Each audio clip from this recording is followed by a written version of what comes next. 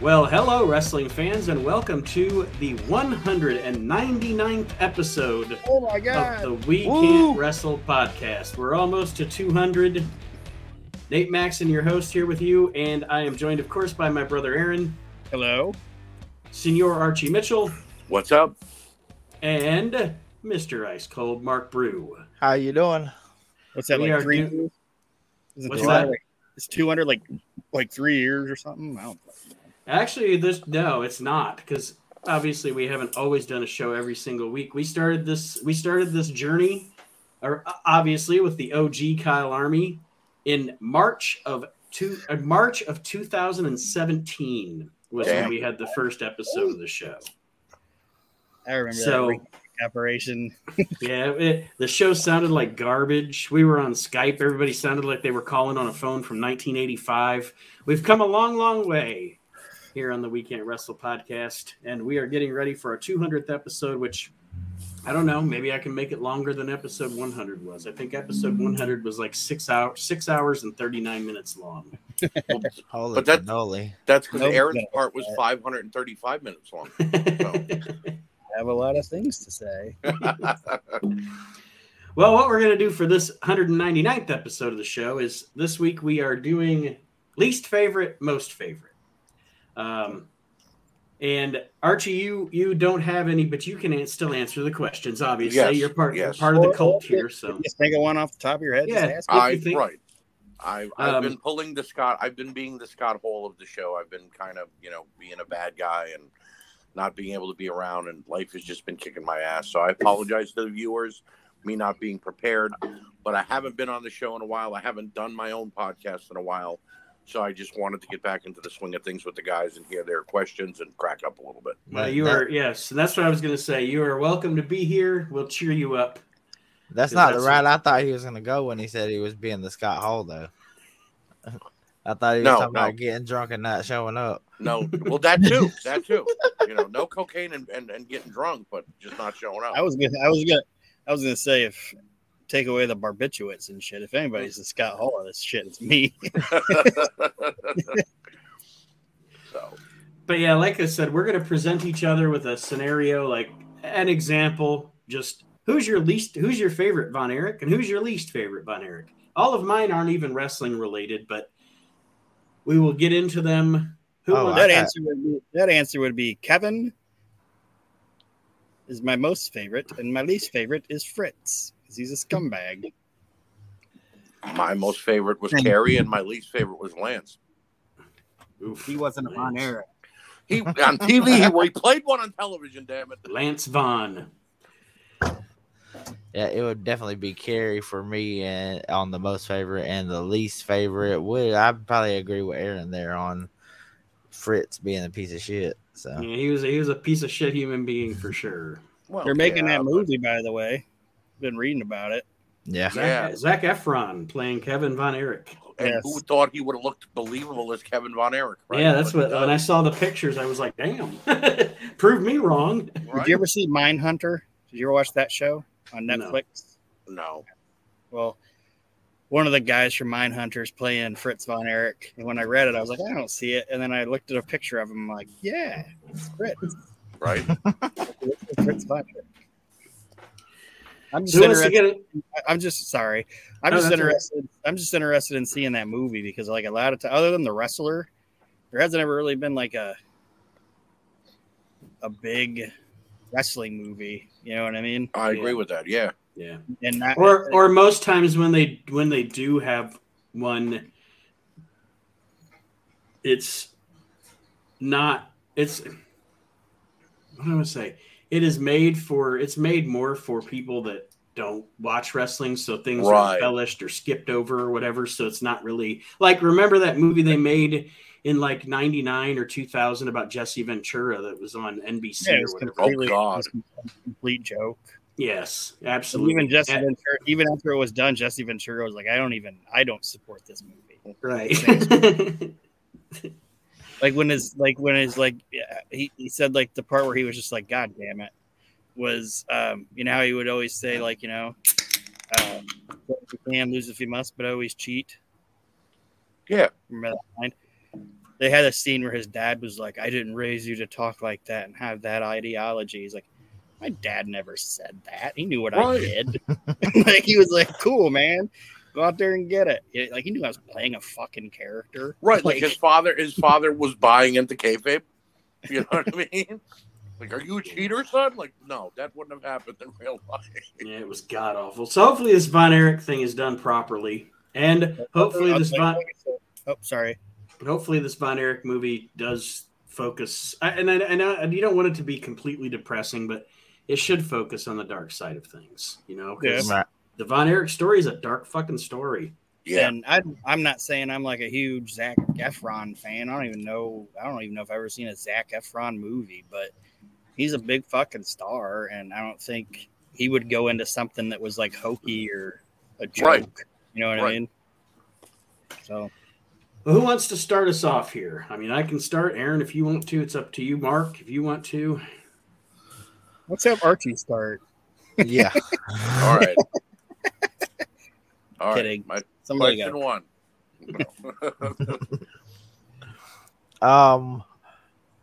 What is your least favorite action figure?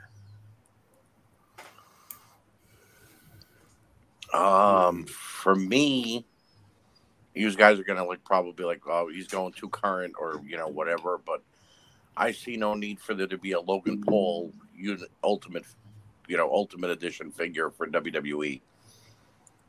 The guy is a part-time celebrity wrestler, and yeah, he can go in the ring, but I just don't see that a part-timer should have a figure like that, one that's commanding $200 on the open market right now.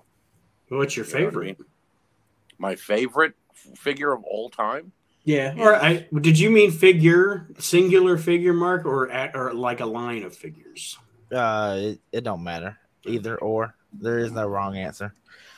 My favorite figure would probably be, being a Hasbro guy, probably either one of the Yokozuna Hasbros, either the red and black or the white and black, because that, to me, was the one that looked the most like Yokozuna.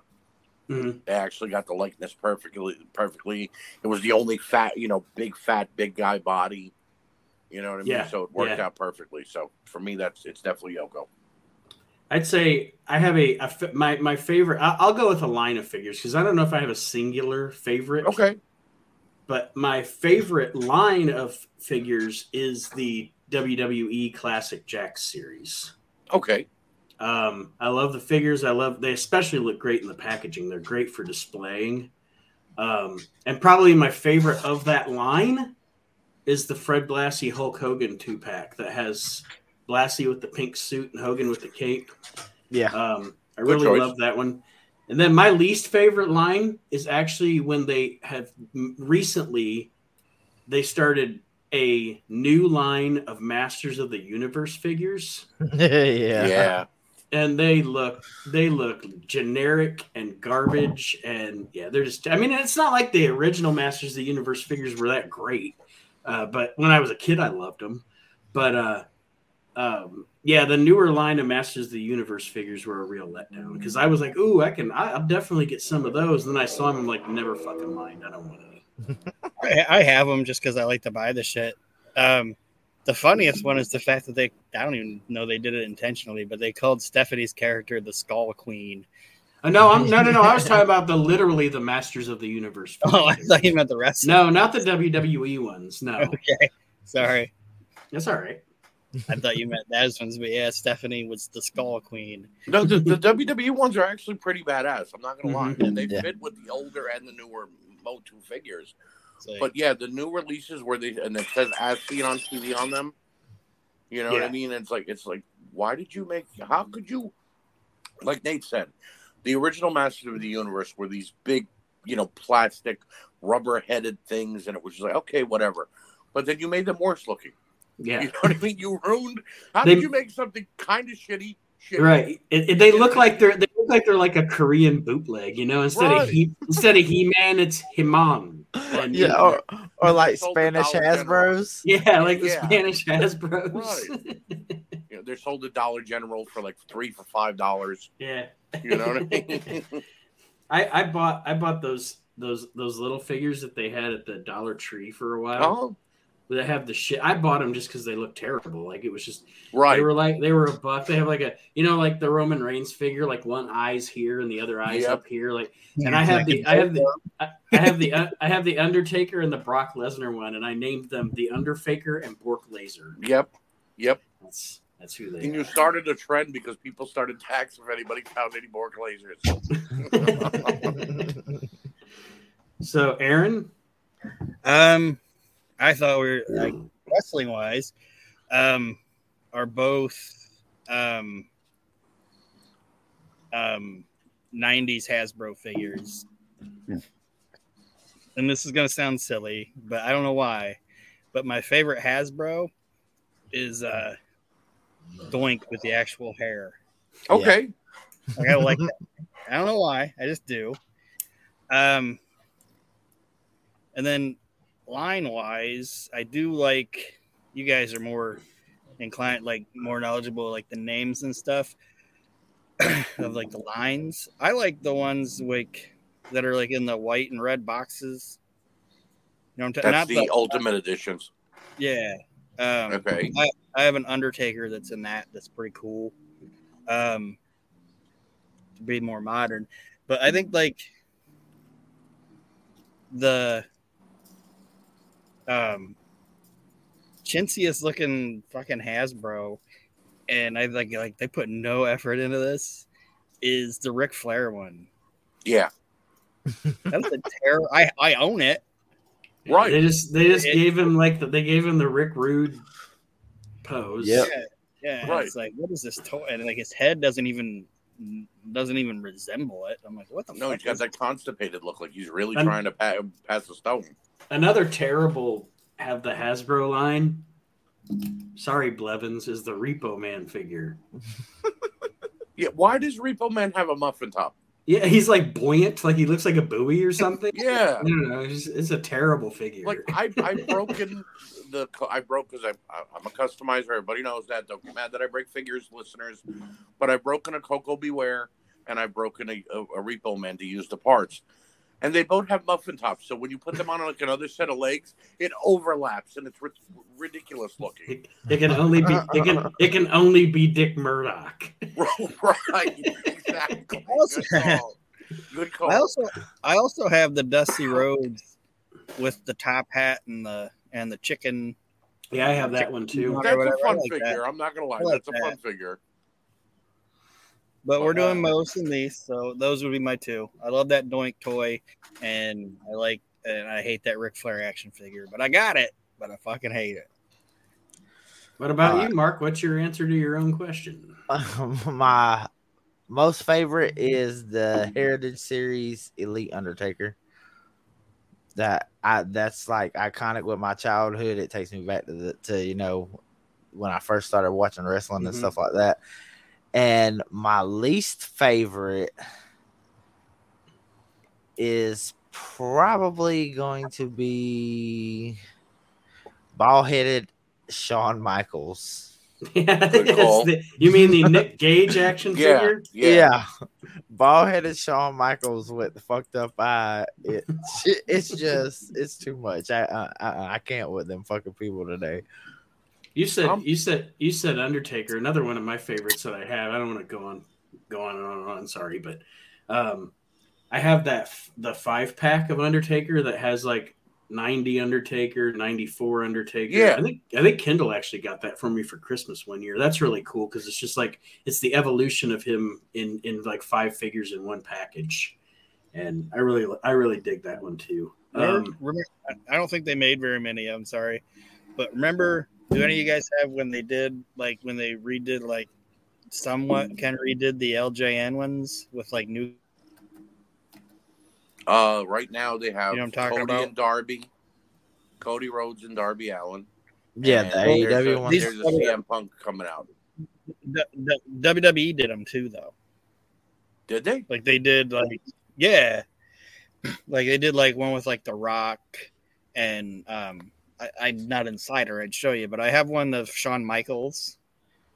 Really? And yeah, and like I said, they're not. Like I said, if I could show you, I'd show you. But I think the Unmatched Furies. Is that what he's talking about? Oh, no. I know what he's talking about. It was a line in Jax did it. It was the they were rubber face. Shawn Michaels is posing in the red and white outfit. The Rock has got the just bring it hand. I know what he's talking about. Yeah. From the rocks up like this. Yeah. Yeah. Okay. I mean, Austin's got his hands up in his vest. Yeah, I know which one you're talking about. I'm not trying to say that's what they were doing with it, but when I look at the toy, that's what I think of. Yeah, it's a throwback to LJN. Yeah, the Shawn Michaels one on the back of it. Mm-hmm. And I don't know if I have one that's just like maybe this is something that's not a lot of people have, or if it got mass produced and they never caught it. But it says Shawn Michaels debuted in 1965. Oh, Jesus.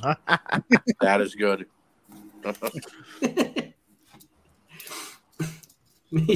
Lyndon Johnson was a big fan of Shawn Michaels. Yes. Sorry, Mark, I stepped on your thing. You said it was that the Taker was your favorite. Yeah, and my least favorite was the bald-headed Shawn Michaels. Yeah, bald-headed Shawn Michaels. That's what made me think of that Shawn Michaels thing. Laren, do you want to go next? Sure. What is your most favorite stipulation match, and what is your least favorite stipulation match?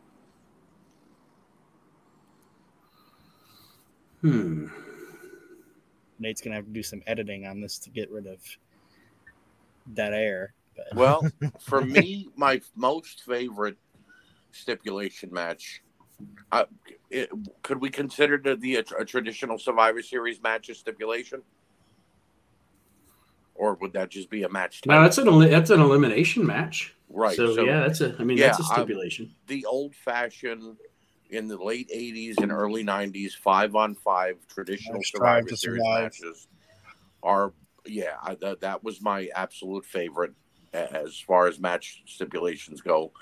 My least favorite, because they've been overplaying it a lot lately, like the last 5 years, I guess because the rosters are so ballooned, are the 6-man, a fatal 6-way or a fatal 5-way to get a number 1 contender.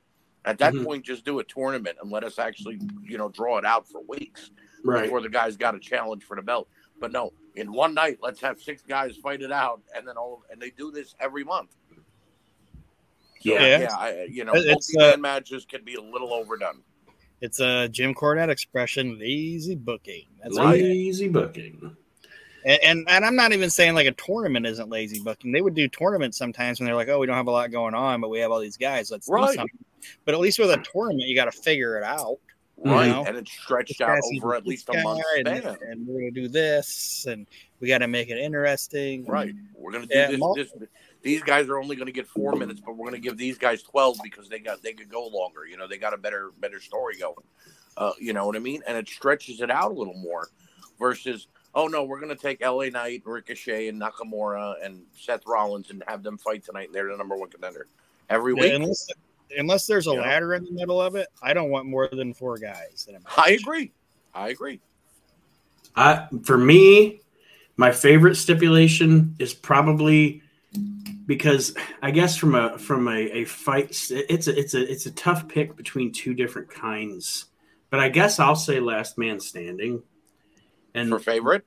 Yes. Good call. Okay. 2 out of 3 falls is pretty close, but I'd say last man standing just because if you have 2 guys that really hate each other, what's the best stipulation for them? Oh, I get to knock this motherfucker out so he can't answer the count of 10. That's like the most realistic, you know what I mean? Like what they would want to do to each other. My least favorite stipulation is actually hair versus hair. Okay. Because other than just very, very, very randomly, if you have the perfect character for it, like a Jimmy Garvin or somebody that's like their character's about their hair, what does it fucking matter if a dude gets his head shaved? Right. It's almost like my favorite hair versus hair match is actually Victoria and Molly because it's women trying to keep their hair. That makes sense. Right. It actually makes sense. The funny part about wrestling too is like this guy had like luscious hair or whatever, you know.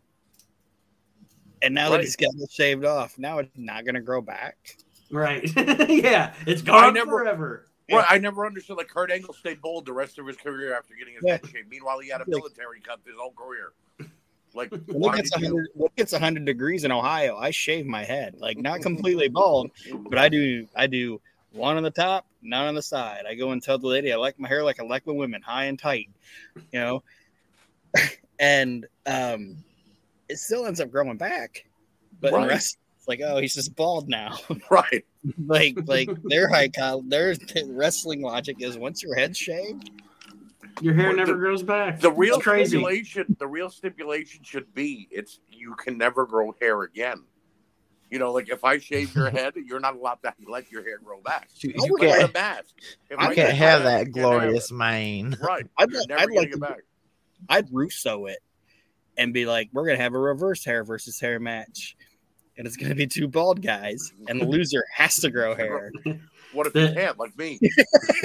What if I can't be in that match? But the guy's like, I have horrible like botches in my hair and stuff. Be like, sorry, man. Yeah, probably my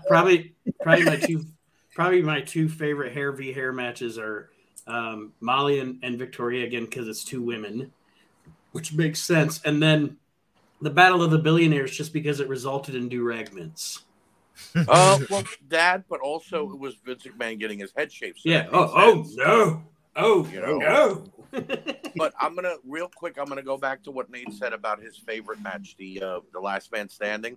Nate, I love a good Last Man Standing match, but the BS they've been pulling like the last 5 or 6 years, or even dating back to Batista versus John Cena, where they tie their opponent to something, makes no sense. I want to see somebody get knocked the F out. You know what I mean? Or something like Cena and Umaga. That's a great Last Man Standing match. No, that's great. That's great. Right, you knocked out your opponent. But when I see like them pull out the duct tape and they begin tying each other to the ring post so they can't stand up, I'm like, that's being too literal. That's not what that means. You know what I mean? Yes, it's a cop out. It's a cop out.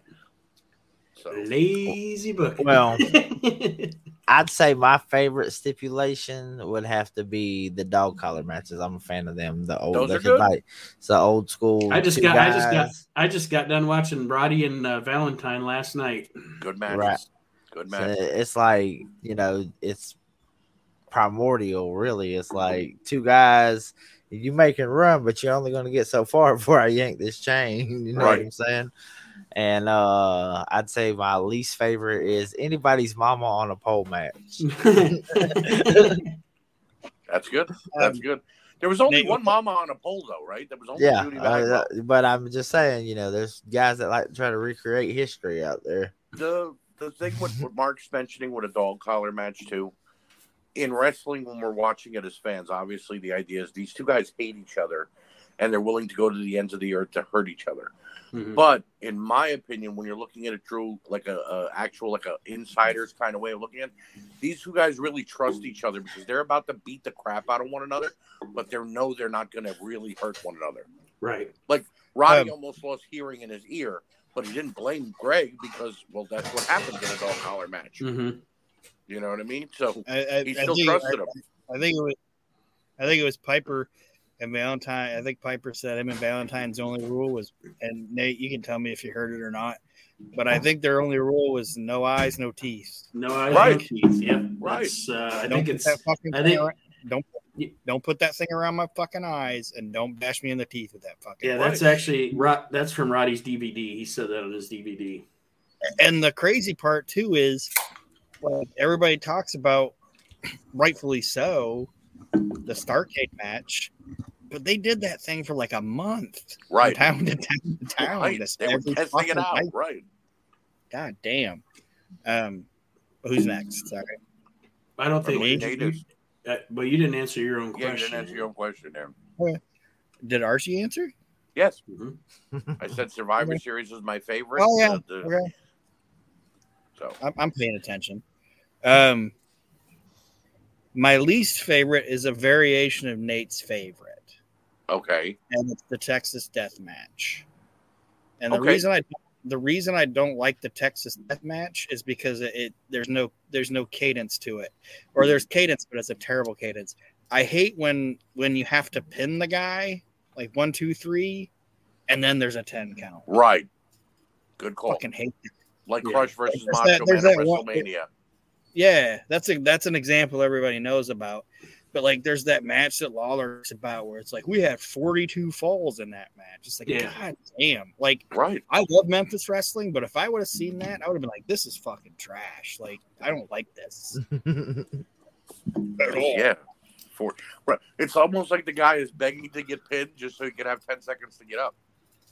Yeah, you know, like okay, I'm gonna let you pin me because I know I can't. I don't feel like breathing right now, but then I get 9 seconds to breathe and stand up. You know what I mean? Yeah, I don't like the pacing of those types of matches. Mm-hmm.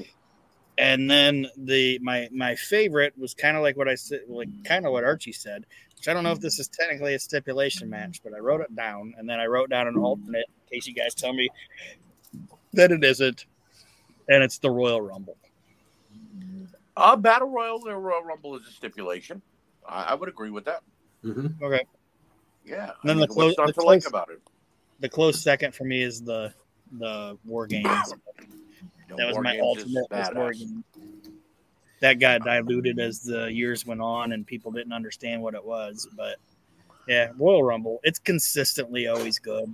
And you guys know my favorite match and my favorite Rumble is 92 because of Flair, obviously. But see what you said about War Games, Aaron, to it has gotten diluted because you look at how the WWE is doing it now during Survivor Series. There's no damn top on the cage. You know what I mean? How could you have a War Games match that you can get in and out of? Right. You know what I mean? That's not what War Games is about. This is where I'll give it to AEW, except for them blowing it when they actually put the match together. They do a War Games match. They call it Blood and Guts, and there is a top on the cage, and it is 2 rings, and it looks amazing. But there's no top on it because I guarantee there were guys like, how am I supposed to jump off it on somebody? Right. There's no top on if there's a top on it. But anyway, so Rumble gets the slight edge over War Games just because even I'm starting to get into the modern shit again. Like they've been hitting their stride, I think. Right. But consistently, even when I was kind of a lapsed fan, I still would always watch the Royal Rumble because it's always fucking enjoyable. And it's a good time. Oh yeah. And I like that they did add a women's Royal Rumble now because now you get 2 Rumble matches in one show. I mean, that's not saying the women's Rumble is always great. You know what I mean? But at least it gives you one at the beginning of the show and then one towards the ending or the middle. You know what I mean? So. Yeah. All right, wrestling or non-wrestling for the first non-wrestling. All right. So this is going to be an AEW question. All right. What are your favorite and least favorite fast food French fries? Oh, okay. I'll go there first. Okay. My favorite is McDonald's, which I think 90% of the population will say the same thing. You know, what's not to love about a McDonald's French fry? Mm-hmm. They're crispy, they're salty, they're great. My least favorite, on the other hand, maybe I'm going to catch some slack from this. I don't know. Checkers. They have that coating on French. I hate coated French fries. You know what I mean? It's like it's just not good. Texture wise, it's not good. We will get to that when we get to mine. Okay. Aaron, Mark, unless you want to go first, Mark, I'll go. My most favorite is Wendy's. Okay. My least favorite is Sonic's. Okay, good choice. Sonic is trash. I do not fuck with Sonic at all. Sonic. Like The only thing my wife and I will ever go to Sonic for is she likes the drinks like the Sea Breeze and stuff like that, the slushies, but their food is trash. Yeah, they used to make a decent corn dog, but it went downhill after that. It's green. You know, like, are you gonna give me I'd be like, are you gonna give me a bigger box? Because I'm gonna have to have something to shit in after I'm done eating. And I'm in my car.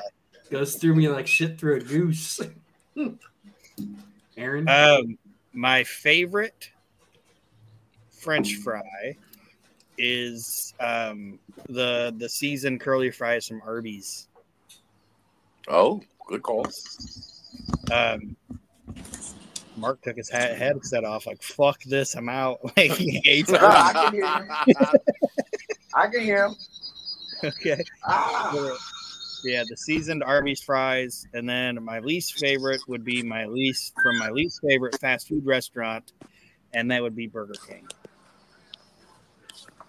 All right, so here's where I say, Archie, it's funny because you and I actually have flip-flops. Sorry, Mitchell. What happened? Are we flip-flopped? No, you're good now. I took instead of taking Mark's other screen out, I took Archie out completely. Oh no. You're back though. So wait, Archie. We disagree so bad you had to throw me off the show. Sorry, I'll make my answer. It's funny because in the same respect we agree and disagree. Okay. Because my favorite fast food fry is also McDonald's. Right. But my very, very close second is actually here in our area. It's called Rallies. Right. But in your area, it's Checkers. I like those seasoned fries. I think they're good. Okay, but here's where I'll agree with you though to a certain extent. I've had Rallies as well because I've been to Baltimore and I've been to Ohio before, so I've had a Rallies. Rallies and Checkers are two different places, though. Oh, I know no they're shit. the same. The fries are different. Yeah. Oh, the flavor wise, the fries are different. The milkshake's different. The burger's different. It's just I don't know. It's sort of like how Hardee's and the other places. What is it called? Hardee's and Carl's Jr. are the same. Yes, Carl's Jr. But yet the food is completely different. It's the same thing. They're just owned by the same place. Right, and they have the same logo, but just a different name. Okay, well, then I've never had Checkers fries then. So I don't know what it is. Like, I've had a hot dog from Rally, and I was like, wow, this is delicious. I wish we had Rally by us. My wife's like, we do. It's called Checkers. So I went there and had a hot dog from there. I'm like, this is trash. So, Well, and I'm going to agree with Mark on the least favorite. I think Mark said Burger King. No, Aaron did. Oh, Aaron did. Yeah. Eating a Burger King French fry is like trying to eat an entire fried baked potato. It's like this is the thickest, starchiest, grossest French fry I've ever had in my life. I feel like my diabetes. I'm going to lose my foot. Okay, I just ate a whole potato in one fry. How about you put something on it? Salt the fucking thing. You ever heard of? No wonder they try to give you ketchup all the fucking time. Right. My son has a running. They're like, do you want 87 packets of ketchup? They're like, no, thank you. You're gonna need them. You're gonna want the 87. It's not extra. Quick funny story. When my son was like 6 or 7, we would bring French fries, obviously, because kids eat French fries every meal. And he eats certain French fries, guys. He would pack away an entire package by himself. Some he would let sit on the table, and I'd always wonder why. Did he get full? Whatever. So I asked him once, why do you eat all the McDonald's or all this, but not these ones, or you don't like steak fries or whatever? And he looked at me and he goes, "Dad, they're too potato-y." And I'm like, "What does that mean?" And as he got older, I finally started to realize, because I would eat with him French fries a lot. Certain French fries are too potato-y. They're too. It's like having mashed potatoes in a fried. I'm not a wedges guy. I don't want wedges. I don't. Yeah. I'll say this: the best kind of wedge like that is Wendy's breakfast. Wedges. Yeah, those are pretty good. You're right. Those are pretty good. But that's almost a hash brown. And being on the fast food thing, I was talking to somebody about this the other day at work. McDonald's gets a bad rap, and they shouldn't, because I actually like McDonald's food. Like, right. I don't eat fast food every day. I might eat it once a month or whatever. Right. but it's usually if I do, I'm like, man, I really want a fucking double quarter pounder and some fucking fries, and you know what I mean. Mm-hmm. Like I think McDonald's gets a bad rap. It's only the last couple of years, though. I don't agree with it. I'm just gonna be honest. My bowels say, that ain't for Any us. fast foods like that. Yeah, Not any. But they're Like, the thing I like about McDonald's though is they're consistent. Like you can eat a Big Mac in Archie. What's your hometown? Roselle. You could eat a fucking Big Mac in Roselle, and you could eat a Big Mac in Van Wert, and it's gonna be the same thing, right? Big Mac. I agree with that. But Mark, Other places aren't like that. Mark, let me ask you a question. I You said not all fast food can make a person go to the bathroom. But let me ask you a question. Two places that I know definitely make the whole world go to the bathroom as they're eating it, they want to run to the toilet. Taco Bell and White Castle. I don't know if you've ever had a White Castle before. Yes. One of the greatest things my grandmother ever said to me when I was a kid.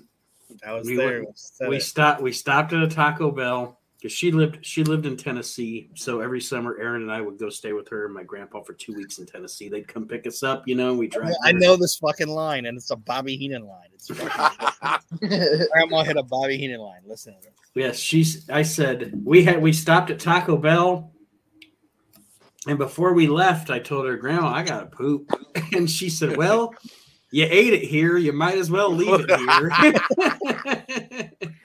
Okay, Grandma was legit. All right. It's not a line that he said. That's Bobby Heenan humor right there. Oh yeah. Oh yeah. You ate it here, you might as well leave it here.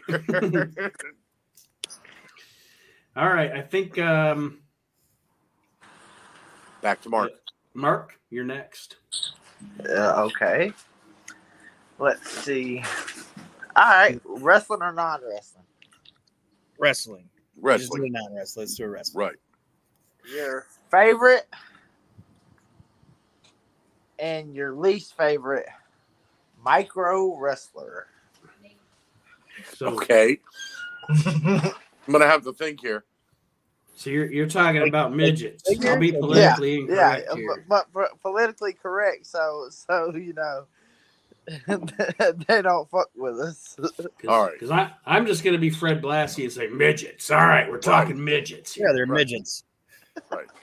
One of my favorite. Real quick, one of my favorite stand-up things is Mulaney when he's talking about he was writing for something and he put the word midget in something that he wrote and they came back to him and do you guys know who John Mulaney is, stand-up comedian? Yeah. He said that he wrote a joke for this thing and he wrote midget and they were like, you can't say midget, and he goes, what do you mean? And they're like, that is as offensive as saying the N-word. And he goes, no, it isn't. And they're like, yes, it is. And he's like, no, it isn't. He's like, I can tell you that it's not offensive because you're saying midget, but you're saying the N-word. Right. It's not the same thing. But to answer the question, I would say my favorite midget wrestler is Lord Littlebrook, and my least favorite midget wrestler is Puppet. The Psycho Dwarf? The Psycho Dwarf from TNA? Hate that thing. Okay. I said thing. I should have. You made it worse. Yeah. I don't like Puppet. My favorite would have to be, and look, you guys got to remember, like Nate, like Aaron, like Mark, I go back to the early WrestleManias, and I always loved hearing when they would announce him with either King Kong Bundy as his partner or whoever. Sky Lolo. He's the Undertaker of midget wrestlers. Right. He was everywhere. He was always somewhere. And I always loved it at the ending of the match, they would turn on Bundy because he would always squash them and they get really upset. So Sky Lolo is my favorite. And I guess my least favorite, because it kind of ruined the character in my opinion, and it went from being a dark character to being a fun character, would be Dink from Doink and Dink. Because you think Dink ruined Doink, is what you're saying. Well, obviously, the guy portraying Doink ruined Doink because of his demons. But, I mean, they could have still had Steve Kearns play him. And Ray Apollo was doing a fantastic job. When they turned it more kiddie and funny, though, when they added Dink, yeah, I think it ruined the character. Okay. Valid answer. My favorite micro wrestler, to be politically correct. Don't say Kevin Sullivan. Please don't say Kevin Sullivan. Good suit. My favorite midget wrestler is Mascarita Sagrada or Max Mini. Okay. Oh, that dude was fantastic. Yeah, he was. Hell of a fucking athlete. Yeah, he was as good as any heavyweight luchador at his time. I don't know. I guess my least favorite would be that the little Louie guy with the overalls. Okay, I remember him. Yeah. But yeah, definitely Mascarita Sagrada is my favorite. That dude was fucking legit. Little Louie looked like a little midget pedo. The funny part is, though, his namesake, because there was actually a bigger version of Mascarita Sagrada in Lucha Libre, not as good. Yeah, yeah, go figure. And he was clumsy and this big doofus, and then here's this little guy that came out with the same name, only they called him Mascarita instead of Mascara, because make him little. And it's like, wow, this guy can do everything. Why can't his namesake do the same stuff? Right. I don't know the name of that Mexican mini that dressed like the monkey, but that thing's fun too. When they kick him across the ring, yes. Oh, when they kick him out of the ring, he goes flying into the crowd. It's one of the greatest bumps I've ever seen in my life. He's a human soccer ball when they do that to him. Like, there's times when he asked a question a long time on a show, like, if you could show something to somebody that's a non-wrestling fan, what would you show them? That's one of the things that I showed them. I'm like, look at this. How could you not find this enjoyable? Right. You just baseball slided that fucking monkey into the guardrail. And he flew 20 feet. Yeah, I don't know his name either. All right, Aaron. Mark, you got to answer your own question. All right, so my favorite isn't even one of the mainstream ones. It's one that's out there on the independent circuit. His name is Micro Tiger. Okay. And you can just about guess, what that's. Yeah, I've never seen him, but I can guess. Right. I'm Googling Micro Tiger. And my least my least favorite would be probably the Haiti Kid. Really? Yeah, I was just not a fan. The name of this episode will be Mark Hates Haiti Kid. Yes. Okay, here's the crack up. There are early pictures of Micro Tiger from like 2010 or 2015. Uh-huh. And he's this skinny little guy with a long beard and hair with obviously a tiger mask on and whatever. And then as you get to 2020, he's this giant bull in a tiger mask. Yeah. So he gained crazy weight in 10 years. He went from Micro Tiger to Micro Panda. Right. Exactly. He looks like Kung Fu Panda. That's what he looks like. That's funny. But no, we went and seen one of those shows that they put on that was like 45 minutes away from the house. And it was my birthday, and everybody's like, what do you want to do? And I was like, there's fucking midget wrestling. So let's fucking go. Mark went to the big match that night. Yeah. It was pretty fun, though. Like, it's a huge card. believe it or not, those little guys be bumping like a motherfucker. No, they're great. I can't lie. Whenever I've watched midget wrestling, whether it be live in person or on television, I get a kick out of it because they actually go better than some of the mainstream guys. Hell yeah. So who's next? Is it me or is it Aaron? I believe it's Aaron. Okay, I think I've only asked like one question. This is like This is a fun idea. I don't know who thought of it, but good job. I heard it was Chad's idea. Not an idea guy. Favorite big man wrestler and least favorite big man wrestler. All right, so my favorite big man wrestler, it's always a tough question for me because it's actually a tie. And that's not a cop-out. That's not lazy booking. It's legit. Like it's a tie. It's Vader and Bam Bam Bigelow. Bam Bam Bigelow. We've discussed this before, right? Yeah, those are my two favorite big man wrestlers. Okay. Least favorite, Uncle Elmer. Falls on his fucking ass at WrestleMania. Yeah, Uncle Elmer, Plowboy Frazier, whatever you want to call him. I know, sounds from everything I've ever heard, perfectly nice guy. Like everybody liked him, but as far as in the ring, but yeah, isn't Vader, that like the only time then that Ventura tried to like cover up for a face? He hit him so hard he fell over himself. That's just how nice of a guy, fucking Frazier was. It's like Ventura, he's just fat and sloppy. Ventura had a chance to make fun of somebody and didn't do it. But yeah, Vader and Bam Bam are in my opinion. I'm with you on that. It would definitely be a tie between Vader and Bam Bam, and again, not a cop out or anything like that. But how do you? I mean, yeah, you could say Andre, but I never saw Andre in his prime. I never saw Andre moving around the ring. You know what I mean? One of the best matches I've ever seen in my life is not from a pay-per-view. It's not from a Raw. It's not from a Nitro. It is Bret Hart versus Bam Bam Bigelow in Barcelona, Spain. On like a random tapes. Yep. A random. I think it's on the one of the Bret Hart DVDs. It's on the one where it's on the one where he came back, and they wanted to do a DVD, and he said, "I'll do the DVD."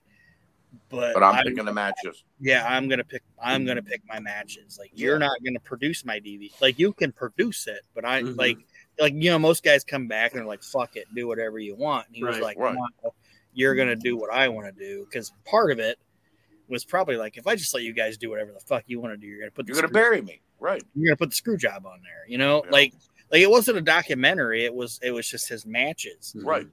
They would have picked Isaac Yankum. They would have picked Jerry Lawler, Kiss My Foot match, Hakushi. Which, all right, his matches with Hakushi were good, but the match that Nate's talking about with Bam Bam and everything else on that DVD is fantastic.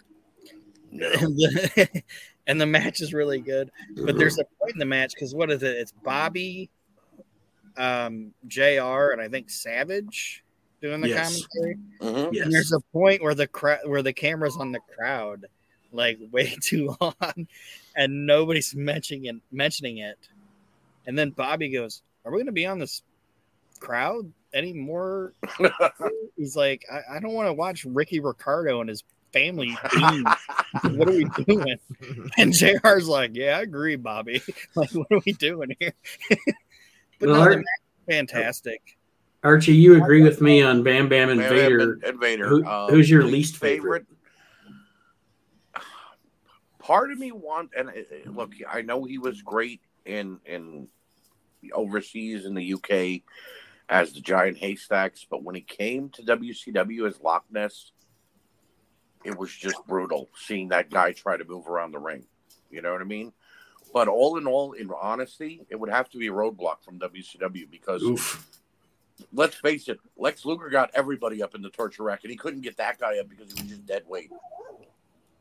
You know what I mean? He almost broke Lex Luger's neck that night, not being able to get him up in the torture rack. Yeah. Fat Joe Dirt. Dirt. Yeah. So, Mark? So, my favorite big guy is Yokozuna. Okay. My least favorite is going to be Bastion Booger. Mike Shaw. Say it and I'll kill you. You make that joke, and I will kill you where you stand. What the? Don't you even think about it, Mark. You know it. You know exactly what I mean, so don't even say it. Is he implying that Mark thinks that Archie looks like Bastion Booger? A lot of himself, Jeremy Cotton, and a couple other guys in the groups like to say that I look like Bastion Booger. You look Number one. You look more like Earthquake. Thank you. I'll take John Penta all day long. I've never said that you look like Bastion Booger. I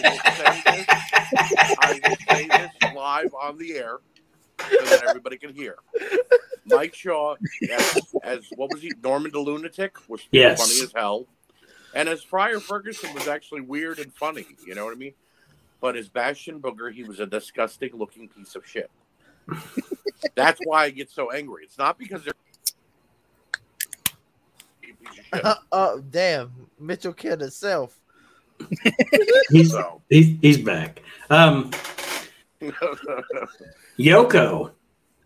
Yes. Yoko, to move that weight around that well is a fucking. There's never been, and again, like I said, Vader and Bam are my two favorite. But I will say this: I don't know that there's ever been a guy in that weight class that could move like that. It's a miracle. That spinning heel, when he would hit that spinning heel kick and leave his feet.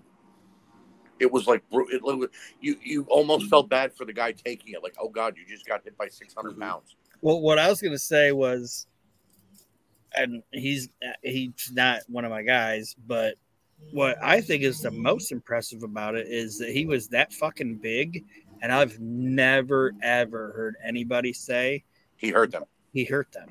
Right. Like him being able to move like that is fantastic, but him being able to move like that and not fucking fall on somebody. All those bonsai drops, and he never broke somebody's ribs. And we saw that one video where his feet gave out, and he literally landed on the guy full force, and that guy never came out was like, Yokozuna broke my sternum. Mm-hmm. You know what I mean? So, Aaron, what's your answer to your question? Mine was like you said when you said, "Oh, it might be a cop out because there's a tie." I have a tie. And one of my ties is the same as what you guys said. It's Bam Bam Bigelow. And the other reason it's a tie was because I was like, these guys might try to tell me he's not a big man wrestler. No, he's a big man. Not this. I know Bam Bam is, but like this other guy, you guys might tell me he's not a big man wrestler, and it's Dr. Death. Is Dr. Death considered a big man wrestler? I've always seen him booked as a super heavyweight. You know what I mean? So I guess I would consider him a big man. He was definitely fucking cornbread fed. Yeah. And towards the tail end of his career, he was big. Yeah. So, but I mean, he's 6'4", and he's like 289 pounds. Yeah. Like, and just fucking has no neck. To me, he's a big man wrestler, and it's kind of like people don't think of a lot of times people don't think of Animal as being a big man wrestler, but I consider him a big man wrestler. Definitely. To me, a big man wrestler isn't just a big fat guy; it's a big motherfucker, and it's a horse, a powerhouse. You know what I mean? And Steve Williams to me it's Bammer, and then it's Steve. I agree with you there. And the reason I smiled when Archie said his least was because he's my least, and I think I put him in the Hall of Shame, and it's Heart Block or whatever it is. The Roadblock. Hit you with the quadruple bypass. Yeah, how's that? Aaron, I will say in regards to Dr. Death, I loved Steve Williams as a single, but when they put him and Gordy together in Japan, and then they came to the States and fought the Steiners and everything like that, I don't think you could have put in two more brutish guys together since like Stan Henson and what was I can't think of his name. Hanson and Brody? Yeah, Hanson and Brody, yeah. That's you know what I mean? That was the way I looked at them, like a modern day Hanson and Brody. So, So I'll do a wrestling one next. Okay. Not WWF, not WCW, and you can't count the NWA because it was an amalgamation of all the promotions at the time. I don't know what that word means. No, I'm just kidding. I'm just kidding. Combination. I'm just kidding. I'm kidding. Is this least favorite, most favorite promotion?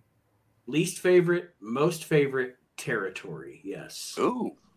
I kind of asked the same question, so we can scratch right. 2 off here. That's okay. I'll give my answer. So Nate, can I do it as the promotion, not technically a territory? Yeah, that's fine. I wrote territory down, but I think of everything that's not WWF, WCW, or the NWA and ECW as a territory. So okay, because my favorite is Jim Crockett Promotions. Mm-hmm. Like whether it's Mid-Atlantic, whether it's JCP, like when they did the NWA, you know what I'm saying, like World Championship Wrestling. To me, that's just, I love that shit. You know, I love that studio wrestling, and I know that everything did studio wrestling, but to me, that's the one. Like Flair, Dusty, Tully, the Roadies, all that. To me, that's the shit. You know, that's my shit. You know what I mean? Mm-hmm.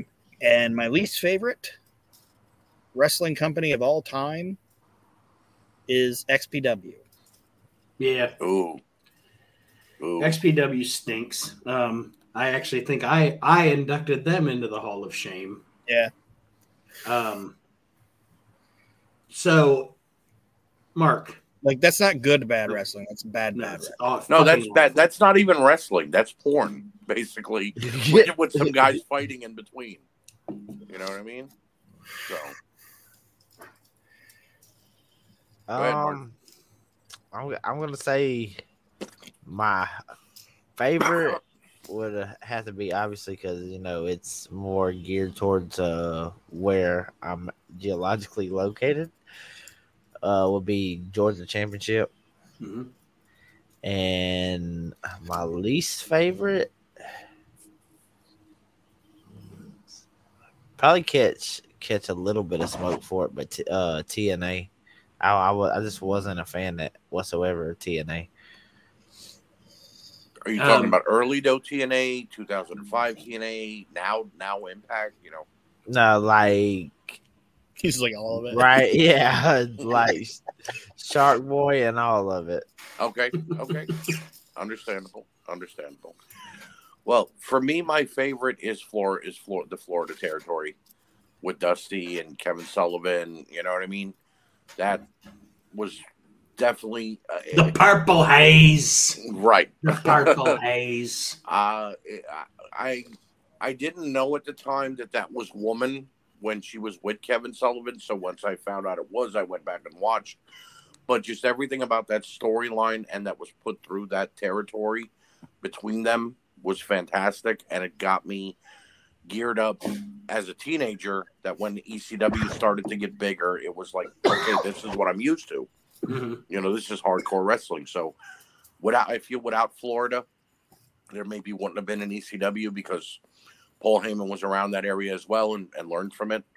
And my least favorite,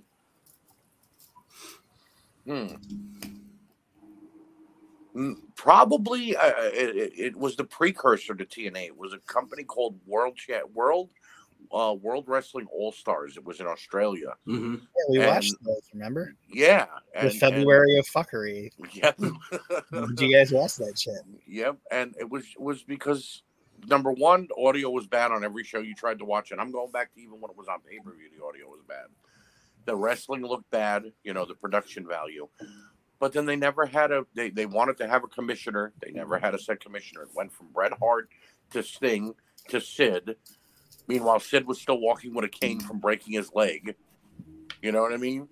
And the champion, they gave the title to everybody they could, and the guy could never make it back to Australia to come and defend it. So, why did you poorly book a cheap man's WCW? Right. So for me, it's hands down, no doubt, my favorite territory of all time is Memphis. Right. For all its good and all its bad, to me, if I'm gonna tell you what is other than and I'm a WWF/WWE guy, folks. So whatever, judge me for it. I don't give a shit. It's what I like to watch. But if it's not WWF/WWE, if you're saying, Nate, what wrestling you can only watch one wrestling promotion for the rest of your life, give me Memphis. For all its good and all its bad, I fucking love Memphis wrestling. It's the best. And Memphis is. Oh, sorry. No, that's okay. I was just gonna say, and you can comment, but XPW is actually also my least favorite, just because I fucking loathe everything XPW. But since you said that, Aaron, I will also say this, and this is hard to say because I do like a lot of the talent that was in it. But if you're gonna sit down and watch a territory, and I also love Global, but if you're gonna sit down and watch a territory from beginning to end without a break, World Class actually isn't that great, because it's so repetitive. Yeah, every week it's the Von Erichs beating the Freebirds, the Von Erichs beating this. You know what I mean? It's just so repetitive, and I'm not hating on it because it really is. There's some great talent there and stuff, but World Class is just too repetitive to sit down and just watch it. It was a company that didn't want to. I don't want to say it. Fritz wasn't willing, even if somebody was really good, Fritz wasn't willing to say, okay, we're going to go with this guy instead of the boy. The thing that World Class did best was they actually were the innovators in television presenting wrestling on TV. They invented a lot of shit that people still use now, but the unwillingness to move on. I almost said pull the trigger, which I shouldn't have said. But the unwillingness to say, okay, we got to move on to something else because this guy's over or that guy's over. And it showed when the boys started going away. That also, and because it's funny because you could actually throw it in my face. That speaks to the testament of Jerry Lawler, because on one hand, I'm saying I got the same stars over and over and over again in World Class, but I can also deal with the fact that Jerry Lawler's the mainstay in Memphis. But he wasn't wrestling the same guy every week. Right. And sometimes he was wrestling a mummy. And it's ridiculous, but it's still fun. He did the Bruno route of, I'm going to bring this guy in and I'm going to get 3 or 4 matches out of him, and then he's going to go away. Mm-hmm. And I'll bring somebody else in and they're going to beat me. You know, Fritz didn't do that. Yeah, Memphis with Lawler and Lance Russell on the call. And it's to me, it's the best episodic, other than the WWF, it's the best episodic pro wrestling of all time. And we all have our own tastes. I'm not going to hate on Georgia. I'm not going to hate on JCP. This is just a personal thing. This is, Memphis is my shit, man. I love Memphis. All right, back to Mark. Yes. Mark, you want to go non-wrestling? Yeah, I can go non-wrestling. All right. Let's hear. What is your guys' favorite brand of coffee, and how do you take your coffee, and what is your least? Oh, God. This is setting me up for failure. Okay, so it's going to be a very quick answer for me. Yeah, Aaron doesn't drink coffee. My least favorite coffee is all of it. All coffee, right? And my most favorite coffee is none of it. And my least favorite thing about coffee is when somebody goes, you wouldn't like me before I drink my coffee. I don't like you after you drink your coffee. Oh, God. Oh, God. Oh, shit. That's good. I don't like you. I drink. I don't necessarily have a least favorite, just because, to be honest with you, when I was like 20, I picked a brand and went with it. So for my entire adult life, I've drank Maxwell House. Okay. And I am very simple. Before I got the diabetes, I drank Maxwell House black with sugar in it. And now I drink Maxwell House black with Splenda in it. I don't put anything else. Like my wife, I always tell her, do you want some coffee with your creamer? Because she puts like creamer in it and then liquid hazelnut creamer in it. But good. Yeah, just black coffee with Splenda for me, and it's Maxwell House. Okay, Fucking so coffee's And if I'm gonna say I have a least favorite, it's Colombian. I don't like Colombian coffee. all right, so you have the non-coffee drinker, and you've got the basic black coffee drinker, and then you have me. And I wasn't always like this. I used to like Nate said, Folgers, Maxwell House, normal coffee. But then I discovered Starbucks. And now I order like my name, like, you know, I'm just any basic guy. You know what I mean? It's not a coffee anymore. It's basically a milkshake. But it's good, and I like it. So judge me all you want. The reason coffee, and people can say, "Oh, coffee's great." It's like, no, coffee is disgusting. Like, It's all the stuff you put in it. You don't like coffee. You like cream and sugar. You like Reese's cups. You like mint. You don't like coffee. My least favorite. My go-to in the morning though is a regular cup of coffee, usually like a Tim Hortons or, you know, any kind of brand that whatever pod they made for the Keurig that we have, and 2 creams and 1 Splenda, because I almost have the diabetes and I don't want to get it completely. Mm-hmm. My least favorite brand of coffee though, and the last few years, because it's basically become brown water in a cup, is Dunkin' Donuts. We don't have a Dunkin' around here, so I've actually never even had their coffee. Good. One in Salina. No, I didn't know. Good. Dunkin' Donuts is bad coffee, though. In my opinion, it's water. I don't know how American runs on Dunkin'. Yeah, Archie, you do not want to, Archie. You do not want to go by the diabetes. Like, you don't want that to be what takes you, because I think that's what took Mike Shaw. I hate you, Aaron. Aaron, you're such a booger. Good shit, pal. All right, Mark, you got to answer your own question. I've gotten to where I don't even drink hot coffee anymore. I drink the cold brew stuff. Okay. And I got this kind of coffee that's called mashup coffee, and it's the beans. I buy it by the bag and throw it in the blender, chop it up, and then mix my cold brew up, and it takes 24 hours to brew that. So, okay, it's MacGyver. Ice cold brew. Yep. Mm-hmm. MacGyver. 20 hours or whatever for a fucking when I want coffee, I start. No, I make a gallon of it. So I put my coffee in the smoker, and then like I make a gallon of it at a time. Man. 2 days from now, this is really going to give me a. I'm going to be Monday and Tuesday. I'm going to be shitty, but I guarantee you by Wednesday I'll be awake. I'll just drink my beer and Diet Pepsi and be fucking fine. It's right there when I want it. All right. And what's your least favorite? My least favorite is apparently instant. Yeah, pretty much. I can't fuck with instant coffee. It will fuck me up. No, instant coffee is bad. I ain't gonna lie. Yeah, you know that. Does everybody here watch Yellowstone? Yes. You know when Casey had to go out and do his like Indian thing where he had to sit there for days and see his vision. That's what I picture Mark making his coffee. Like he's gonna go out with a fucking rug over him and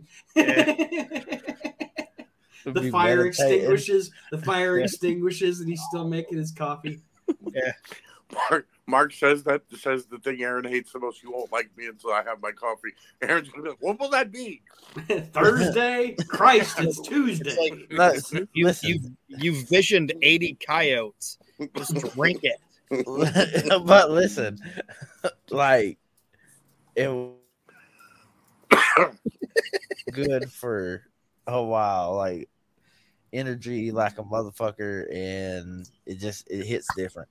Yeah, but they make cold brew ready to go, right? Yeah, well, I mean, when Starbucks is 35-minute minimum drive, no, you make that shit at the house. In the supermarket where they sell the fancy creamer and the milk and there is a giant jug and it says cold brew on it, and you just pop it in your fridge and you can pour it.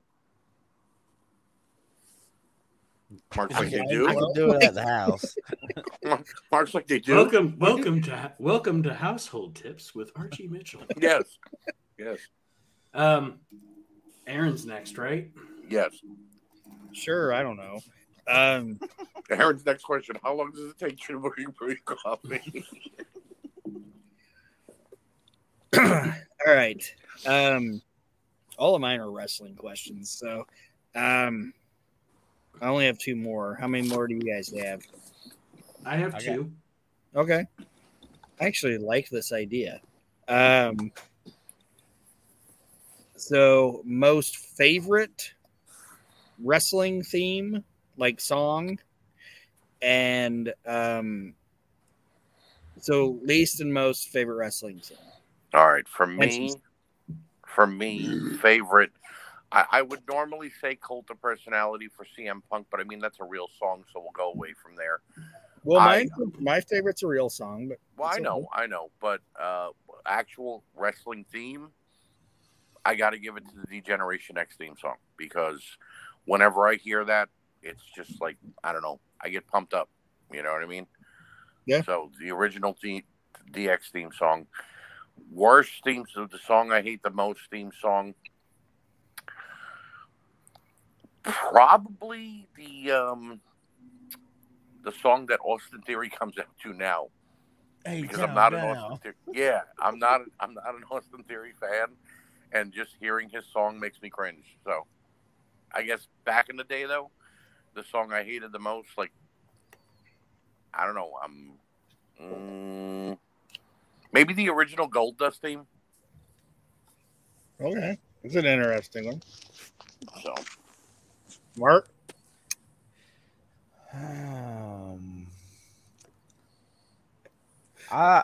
My favorite entrance, my most favorite entrance music, and I'm probably gonna catch shit on this one, but I don't give a fuck because I liked it. The Oddities by ICP. Yeah, with dude, ICP's fucking trash. I liked the fucking entrance music though. Please don't tell me you like ICP though. I just like the entrance music. I think Mark used to be a juggalo. Oh, yeah, totally not. Not. You've heard of Mark Ruffalo. Here on our podcast, we have Mark Juggalo.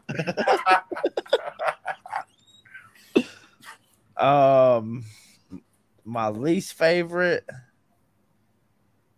Right to Censor. Oof. That was some annoying fucking entrance music. Yeah, you just made me change my mind. You're right. So the Right to Censor did its job. It made somebody change their mind. Literally, that fucking entrance music, I fucking turned the volume on the television all the way down when them motherfuckers were coming out. That was a bad one. I ain't gonna lie. Right to Censor. Maybe I want to change my answer to Right to Censor. I'm not changing mine. All right, Nate, you're up. All right, so my favorite, it's funny because you wouldn't think that this would stick out, but it does. I realized it because I realized that every time that it's on. Okay, so I have 2. Can I have 2? Yes. You're the host. You can do whatever you want. All right, so the first one, absolutely positively, the first number 1 for me is It's My Time Triple H theme. Okay. That theme has a great beat. Keep your finger off the trigger button, Mr. Dunn. Yes, it has a great beat. It has great lyrics. It's a cool-ass song. And then the other one I'll say, random, Gangrel. That's a good. The Brood theme is a banger. Come on now. That's a head bobber right there. Yeah. Yeah. And then my least favorite. So Mark took he changed my mind to Right to Censor.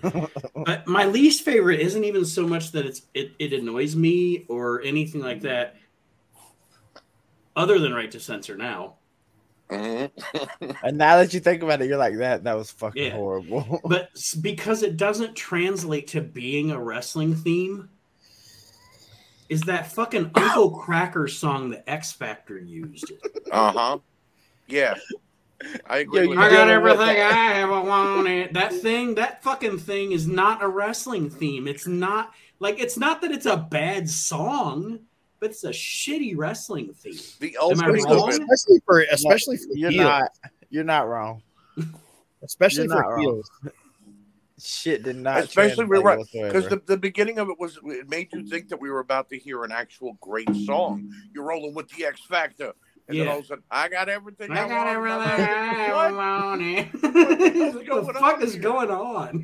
This guy has a stroke. It also does suck because Uncle Cracker sucks. I'm just saying, it's like, did this guy get Bell's palsy while he was recording the song? If your kid rocks Toady, you're a piece of shit. But You're see, the Brutus Beefcake of music, Uncle Cracker. But this is what I'm wondering, though, Aaron. They were like, hey, look, we need American Badass for The Undertaker. Can we get a Kid Rock? And he's like, yeah, I want so much money, and I'll even perform it at WrestleMania. But you got to let Uncle Cracker do a theme song, too. Fuck, put him with X-Pac. They're like, who's our most expendable faction? That's what I said. He's the Brutus Beefcake of music. It's like, if you want me, you got to take this guy. That had to be the move there, right? All right, Aaron, you're up. Answer your question. The reason I said you could have two is because I have two. Okay. Gangrel's a banger. Yeah, it is. He did porn too, so. Did he? Well, he directed it at least. So do you guys want my alternate or do you want my actual number one? Start with your alternate. My alternate is Pomp and Circumstance for Randy Savage. Okay. Good song. And my all-time favorite wrestling theme, and it's not even a theme that was like written by like Jimmy Hart or Jim Johnston or anything like that. It's a song that just encapsulates. I try to use a good word and I fucked it up, but it's Voodoo Child for Hulk Hogan. It matched. It was perfect. Song. It was perfect. Yeah. Fucking perfect. I don't know who thought of it.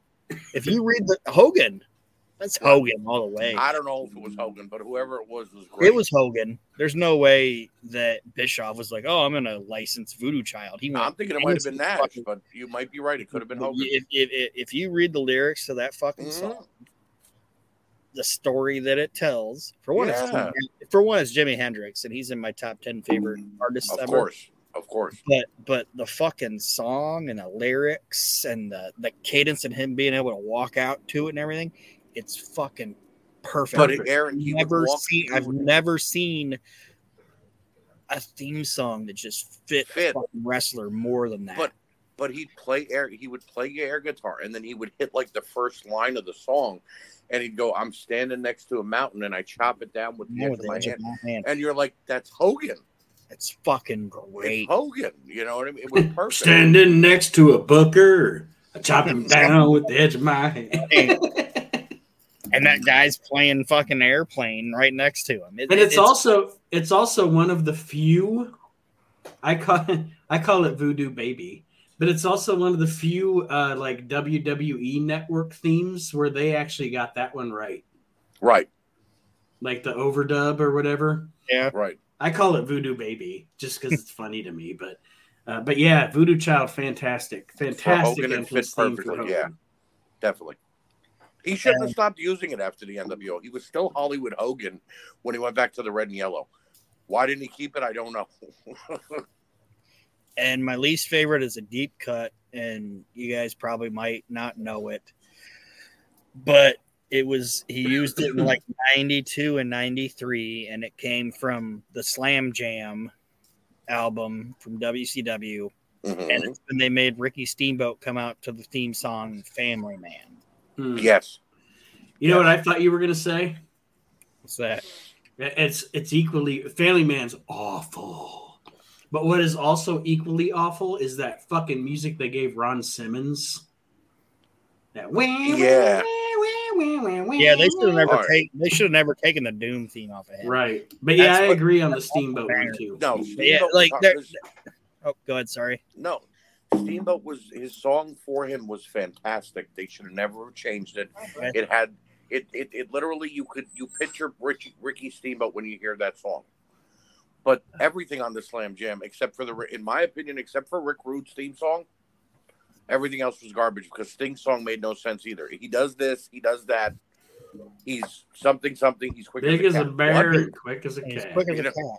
Yeah, like what? But there's the Ricky Steamboat theme.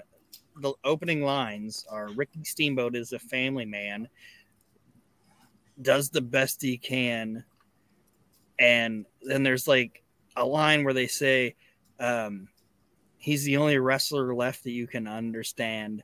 Ricky Steamboat, the Dragon. It's like, what the fuck is going on? You're talking about a former world heavyweight champion. These are the same people that wrote, I'm going to be a Hulkamaniac. Yeah. Ricky Steamboat is a family man, does the best he can. It's like, what the fuck is going on? If the next line pays his bills on time when he can, I don't like. Yeah. I'm not a big fan of theme songs that are literal. Mm-hmm. You know what I mean? Like the Lucha Brothers in AEW come out to a song called Zero Miro, and Lucha Brothers hanging out. Yeah, Lucha Brothers, Zero Miro. And it's like, why? Why not just give them music with no words? That's the best for certain wrestlers. Like Ricky Steamboat's song had no words. His original song. It was just perfect. Yeah, I got to get Archie to run that back one more time. How did that song go, Archie? Lucha Brothers hanging out. Yeah, Zero Miro. And it's like, what? All right, we get it. They're brothers and they're Lucha Libre. What more? Like, why? Why are we this literal?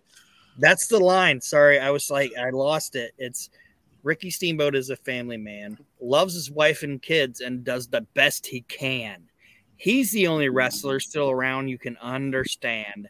Ricky Steamboat, the Dragon. That's ridiculous. That's the fucking hook for this guy. The Dragon. That's the Dragon. It looks like $1 million fucking bucks. Is super fucking handsome. And I'm not saying I'm not gay, but I'm just saying good looking dude. Not that there's anything wrong with that. Can work his ass off, do all that shit. This is the fucking theme you put on him? All because you wanted to sell a CD? It was like if they would have introduced him on Rock and Wrestling, that's how it would have gone. Right. Like, oh, here's this nice guy. It's like, what the fuck? Now we know why Ricky never turned heel. The song wouldn't let him. So for my next one, do you want non-wrestling or wrestling? I have two more. One's a wrestling. You guys pick. Non-wrestling. Okay. This one's hard for me. The Dragon. Go ahead. I'm doing the best I can, okay? You are a family man. And you do love your wife and kids. Yeah. I just don't have that physique. And you're the only one I can understand. So let's go. This one's actually hard for. Well, my favorite is hard for me. My least favorite isn't. What is your favorite and least favorite Quentin Tarantino film? That's easy for me. My favorite is Pulp Fiction. I could literally watch that movie every time it's on television. One of the best films ever made. I have it on DVD. Close second might be Reservoir Dogs, but I mean it's Pulp Fiction all day. Least favorite, probably. I don't know if I have a least favorite actually. I mean, there was Four Rooms was fantastic. That's why I said this one was tough. Well, first for the favorite, but then for the least favorite, just because if I say least favorite, I'm not alluding in any way, shape, or form that I dislike the movie. Right. You know, I guess the one that I don't watch a lot, that I never, even when it's on, I'll be like, I don't need to watch it. I've seen it before. Dusk Till Dawn. Okay. You know what I mean? And it's not his fault, but it's just, you know. That's because they played that motherfucker on TNT every fucking day. when we The were best younger. part of that movie is Selma Hayek. I mean, let's be honest. I was gonna say I can't hate that because of that. Right. What does Marcellus Wallace look like? Mark? Um, I figured Pulp Fiction was going to be a favorite all the way around, but I have a difficulty with it. But Okay. I'd say out of the ones that I'm seeing right here, it would probably be The Hateful Eight. that's your Okay. favorite? Yeah, as my favorite. And my least favorite, I just wasn't into these movies. Probably gonna be Jackie Brown. Okay. Jackie Brown's great. Actually, Jackie Brown's my least favorite too. However, again, love the movie. Like all of Tarantino's movies are in my favorite movies of all time. So if I'm picking best or worst, it's kind of like making me pick my least favorite Star Wars movie. Right. You know? Right. Aaron, what do you say? Well, this is like trying to make me pick my least favorite ball, but It's like me trying to pick my least favorite kid. Yeah, I get it. My favorite is Reservoir Dogs. I love that fucking movie. And I'd say my least favorite is Inglourious Bastards. Good show. I'm not a fan of Inglourious Bastards as much as I thought I was too. So you're good on that. Yeah. I agree with Mark on least favorite. Like if I'm going to pick a Tarantino movie to watch, the one I'm probably going to pick last is Jackie Brown. Again, fantastic movie. Because we're just taking the movies of a fantastic director and creator. Right. Jackie Brown's probably my least favorite. I love when fucking De Niro shoots in the parking lot. Yeah. He's like, just shut up. Stop talking. Just stop. Then he just shoots her in the fucking face. Pulp Fiction. It's a horrible fucking thing to do, but it's so fucking funny. Pulp Fiction is an easy pick, all right? Pulp Fiction is one of the greatest films ever made. Ever. And I will not ever say anything poorly about it. And when I was 16 years old and that movie came out, it was a transcending film for me in my life. Oh, yeah. Oh, yeah. However, as much as I love it, do you know what I watch more? What? Like Kill Bill 1? Kill Bill 1 and 2. I watch them as one movie. Kill Bill's so fucking good. It is. So the storytelling is amazing. Good. And you know what the crazy thing about it is? I don't know if I've ever even told Aaron this. You know, Kendall will not watch Tarantino movies with me because for some reason she has an irrational hate of Uma Thurman. Really? Yeah. I'm like, I love Uma. Like, Uma's fucking amazing. She's amazing in everything, especially Tarantino movies. And Kendall's like, I'm not fucking watching it. I hate her. All right, fine. That's fine. We don't have to watch. You don't have to watch it. But yeah, the Kill Bill movies. And I always watch them as one movie. Right. You have to. I think they're my favorites. And I love Pulp Fiction. It's so good. That's how I watch Lonesome Dove. It's totally different things, but once a year, I'm like, I'm going to watch all of Lonesome Dove. Clock in, like pack a lunch. Is that like 80 episodes? Yeah. All right, so quick question on topic with Pulp Fiction. Nate, to me, someone who's seen the movie 100 times, I look at it as in 3 days, but it's cut so differently. Yes. My brother, Jimmy, says that it's actually only a day and a half. And my friend, Wallace, says that it's 2 days. How many days do you say it is? I agree with you. I think it's 3. Right. Right? Because the first day is the day they go to pick up the briefcase. Day one. And then they end up at the bar with Bruce Willis. And then Bruce Willis has his fight later on that night. Right. Right? The next day, he wakes up. Right? No, wait, I lied. After the bar, it's nothing to do with the fight. The fight isn't until the next day. Uma Thurman and John Travolta go out that night. All that stuff happens where she almost dies. Don't be a square. Don't be a square. Jackrabbit Slims. I'm sorry, I'm not trying to cut you off, Archie. No, go ahead. But there's like That's the other thing that's great about Tarantino movies is the fucking soundtracks. Right. Like, if I hear that Chuck Berry song, I immediately think them dancing. Yes, like that's the first thing in my anyway. Yeah, no. So to me, it's 3 days. It's the way that I cut it, and also in my opinion, Pulp Fiction single-handedly saved John Travolta's career. Oh, no doubt, no doubt, because it's like he did Pulp Fiction, and then here's Face Off, and here's right. It's like you ain't done shit since Look Who's Talking, motherfucker. Right. Yeah. Well, Michael knowing it was, you know what I mean, phenomenon. It's like, what did you were making tearjerker movies? Why? You're John Travolta. Yeah. What do you guys think the MacGuffin is in the briefcase?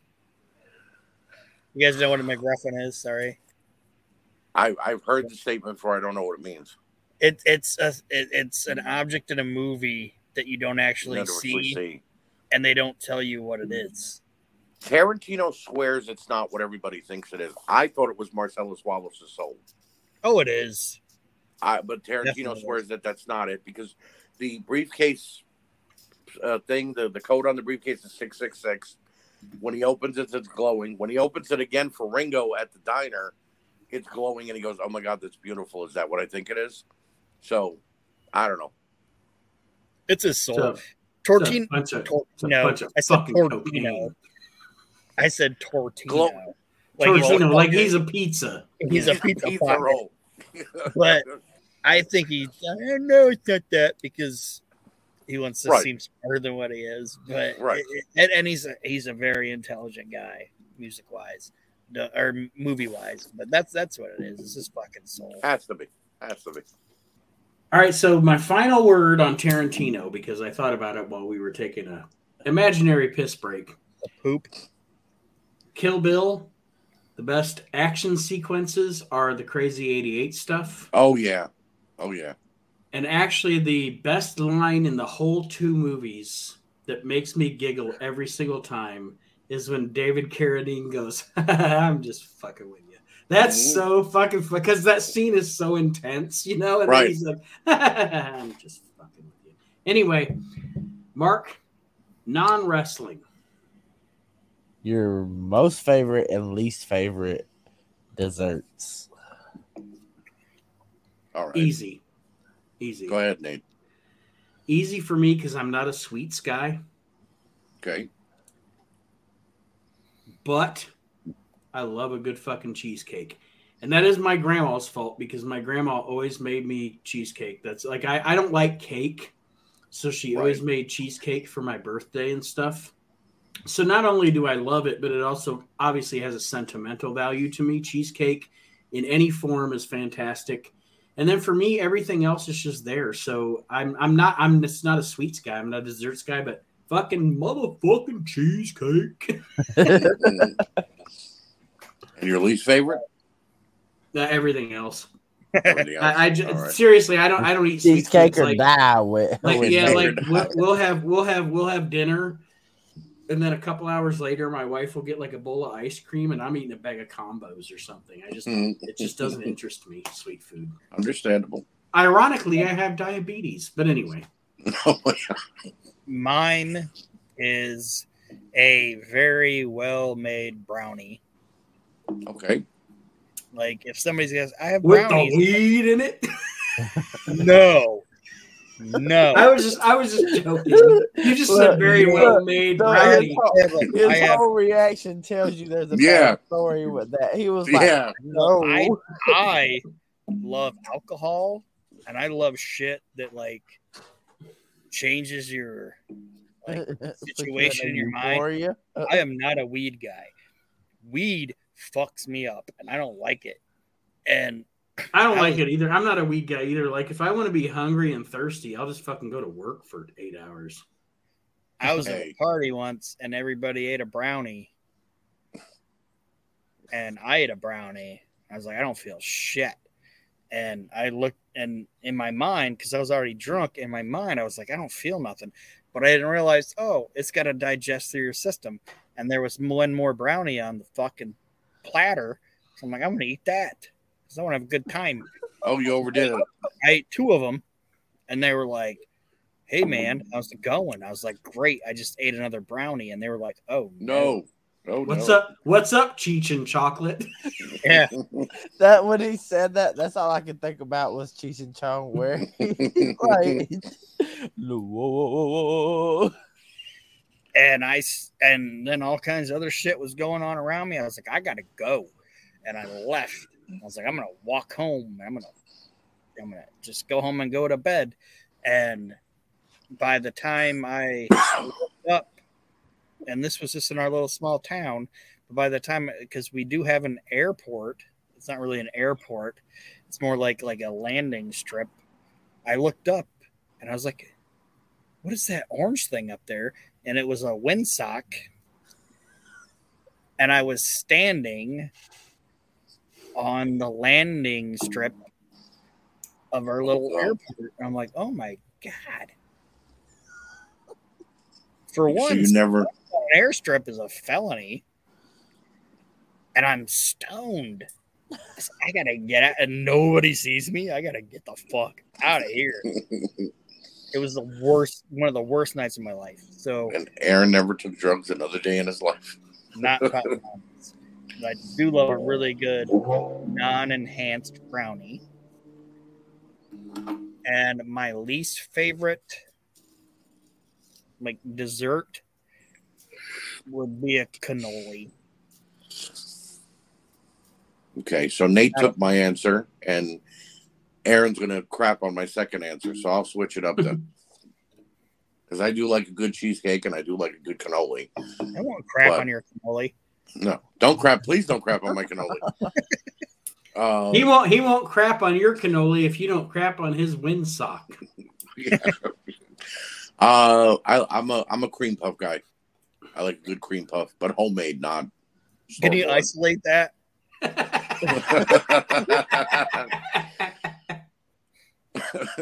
want that as my ringer. Just Archie just saying I'm a cream puff. I'm a cream puff guy. No, I like a good cream puff, and my least favorite dessert is probably sugar cookies.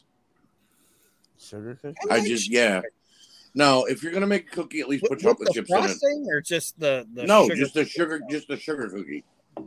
Just a plain, ordinary, hard sugar cookie.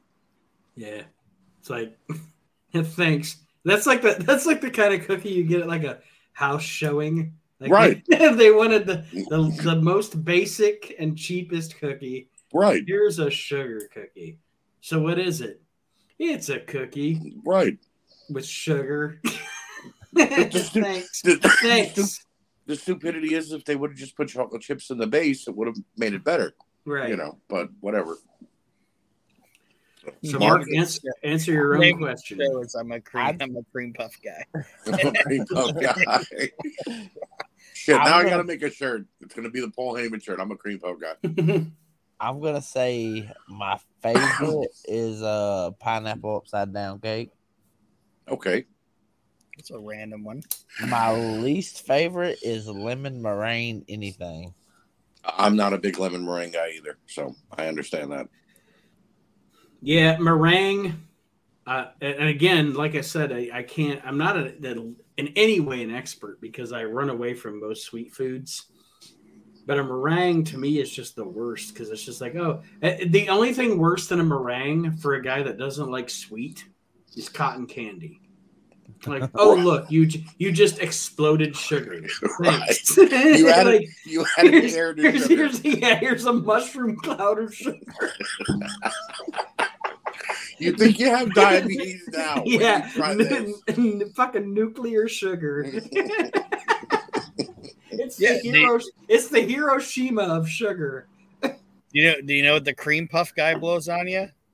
An exploding cloud of sugar. There's cotton candy and cream puff everywhere. It's like I'm sticky and I don't enjoy it. This is fucking Willy Wonka porn. Oh man.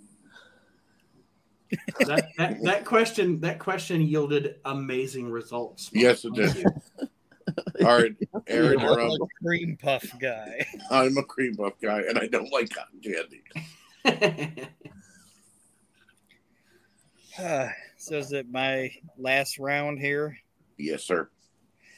All right. It's a wrestling question, obviously. And it's your most favorite championship belt and your least favorite championship belt. Okay, I'll lead off. So design? Yeah. Okay. I'll lead off. I didn't write design because I couldn't remember how to spell it. Even though it's like 7 words or letters. I was like, I don't remember. For me, it's a tie between the NWA Dome Globe and the WCW Big Gold Belt. The 2 flare belts, obviously. Those are my 2 favorite. I have both. I love wearing them, looking at them. It's just amazing to see the design, the way that those 2 belts were created. My least favorite is that piece of shit that TNA made for Jeff Hardy when he became the World Heavyweight Champion. You know with his so face funny, on it. Archie. That's probably Aaron's favorite. You know what's funny? No. One. My favorite is the Dome Globe. Mm-hmm. And literally on my paper is you have piece of shit belt is the Jeff Hardy Immortal title. Horrible. When Sting took that title and threw it down onto the ground and picked up the Wildcat belt that he had made, it was the best day ever. I'll take any spinner that John Cena wants to come out with. I'll take any variation of the W belt that WWE does now. But that Jeff Hardy atrocity that looked like Medusa on a belt is horrifying. It's nightmare fuel. Yeah, it looked like the Starbucks logo. Almost. It's fucking great, and I am gonna bow down to you, brother, that you picked the same thing that I said without us even thinking it. And I'm gonna say this: Archie's now the Hack Myers of the We Can't Wrestle podcast, and every time he says something, guess what I'm gonna say? Shaw. And I'm gonna put Mike in front of it. Mike Shaw. Oh, I hate you. No, like I mean, you son of a gun. Yeah, he's really. He knew exactly what. I gave Aaron too much ammo tonight. Yes, you did. It was also a baby blue title belt on a purple strap, which made no sense whatsoever. Like, what was the aesthetic there? Crack? I'm on crack. It's like a diaper. It's a disgusting looking belt. Yeah. So my favorite is the Winged Eagle WWF Championship. Good choice. That's like, and I have my replicas behind me every week when we record. But when I first started like collecting things and wanted to, I want a few championship belts. The first one I wanted was that one. That was the first one I got to. Yes, and the second one I wanted, I was willing to the Winged Eagle, but I did not want a WWE Winged Eagle. No. Winged Eagle because it has the WWE logo. Yes, right. So I had to get a customizer. Luckily, I got one from Nick Francis. Yep. But then that Usain Butt? No, not no. Oh, it wasn't Usain. No, I believe his name is Muhammad Luckman. Is the belt maker Nick uses. Yes, and that is exactly. And then Nick Lovin, what? The second one I wanted to own in my collection was the $1 Million title, which I have, and I bought that from WWE. And that Jeff Hardy belt's atrocious, and I didn't even think about it. But if I'm going to pick one that's not that, just because green doesn't work, that 24/7 championship belt. Oh, yeah, that was bad design when they thought of it. Green just doesn't work. And the modern title belts, well, I guess not modern because they're starting to change them now. But it was annoying that for like 5 or 6 years, WWE had championships that all look like the same belt, just with different colors. Yeah. That's just annoying. But yeah, definitely the 24/7's ugly. That Jeff Hardy belt's atrocious. You guys, I didn't even think about that one. But yeah, the Winged Eagle's my favorite belt ever. Mark?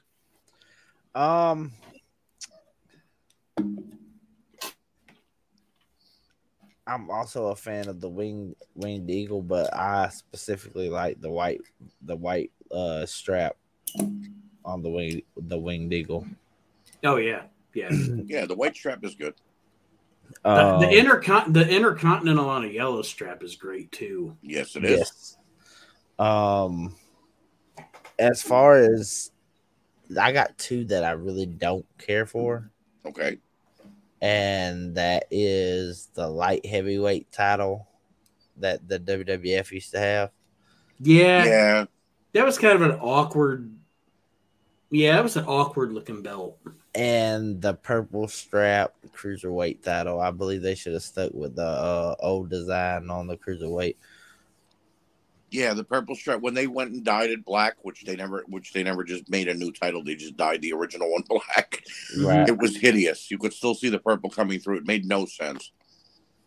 And you know what? One other title I'll mention TNA had that was horrible when they revamped their titles and they made the X Division title look like the WWE Intercontinental title. Remember the Attitude Era, the yeah, that circle. But it was an accident. It was like, what did you do? Oh, you ruined a perfectly good belt. Hidden trauma. I forgot about that one. Hidden trauma. Where did they show me on the doll where TNA touched you? Many times they've done it. Many times. All right, Aaron, you got any other ones you want to mention? I do like the original Intercontinental Championship. And a belt that I think is underrated is the original WWF European Championship. Good belt, yeah. Green strap or black that's strap? An underrated. Green, yeah. I have that in my house. I think that's an underrated belt. And then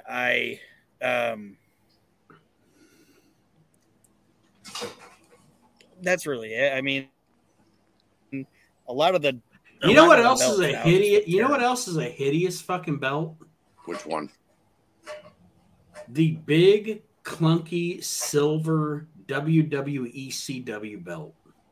Oh yeah, that Matt Hardy and Mark Henry had. And Christian, it's like a hubcap. Yep. What an ugly fucking belt that was. Fucking hubcap, man. But you know why they did that, right? They shit on ECW? Well, no, it wasn't just a shit on ECW. Rhino had the original ECW title, the real one, and he refused to give it back to them because they owed him back payment. And he said, if you pay me what you owe me, I'll give you the belt. And they were like, no. So he walked onto TNA, put the belt in a trash can, and lit it on fire. God, they should have just made a spinner or something. Anything would have been better than, like Aaron said, that fucking hubcap. Yeah. That was awful. Is anybody here a fan of, I think it's like a North American title or whatever, that big square red strap, and then it's got America on it, like a literal cutout of the United States? That was the U.S. title that Slaughter had. Yeah, U.S. title. Sorry, I said North America. Yeah, is anybody a fan of it? Because I can't. It's weird to me. I liked it when Slaughter had it. Well, when why did all of AWA's titles have to touch your nipples? They were so big. Why the fuck does that belt have to be so fucking big? You made a cummerbund. You didn't make a belt. You made a cummerbund. Yeah, good call, cummerbund. Good call, Shaw. Oh, Aaron. All right, see, look, Archie, I didn't have to say shit.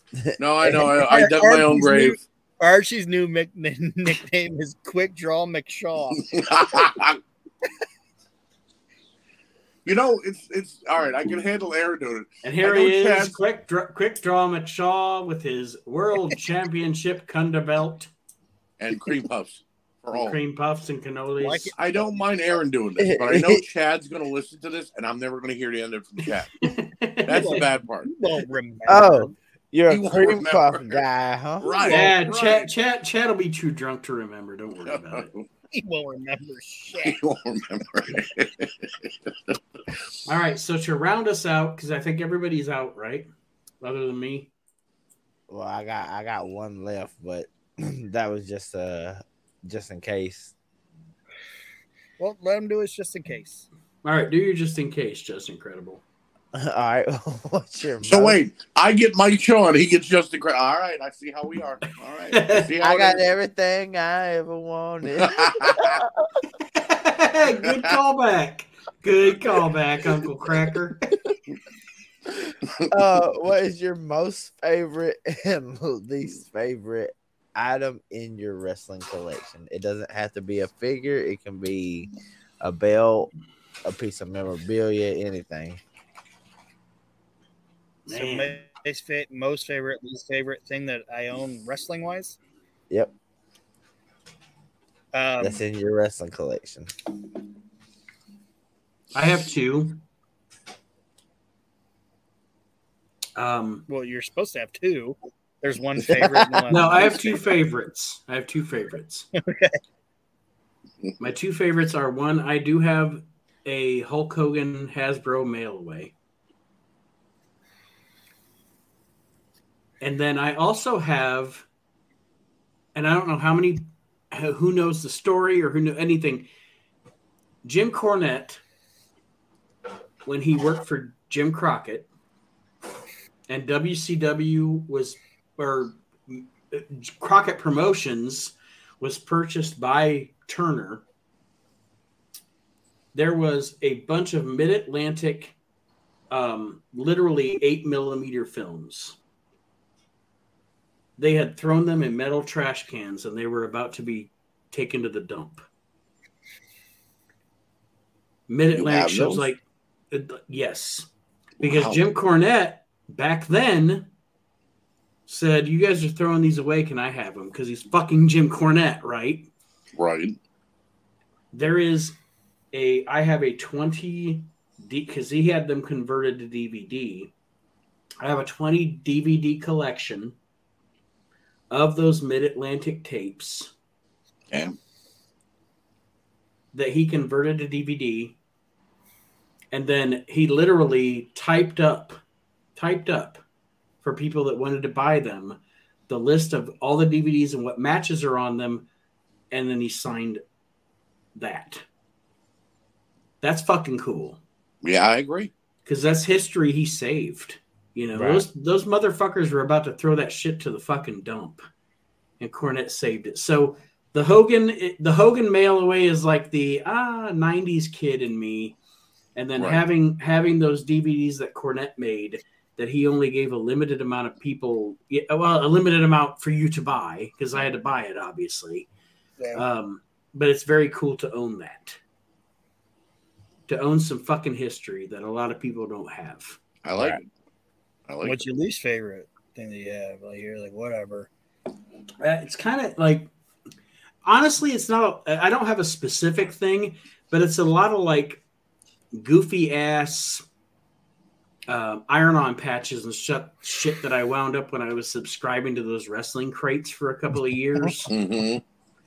Nothing specific, just a bunch of bullshit. Like I have like Warhorse shit and stuff that I would, what the fuck do I care about this fucking guy?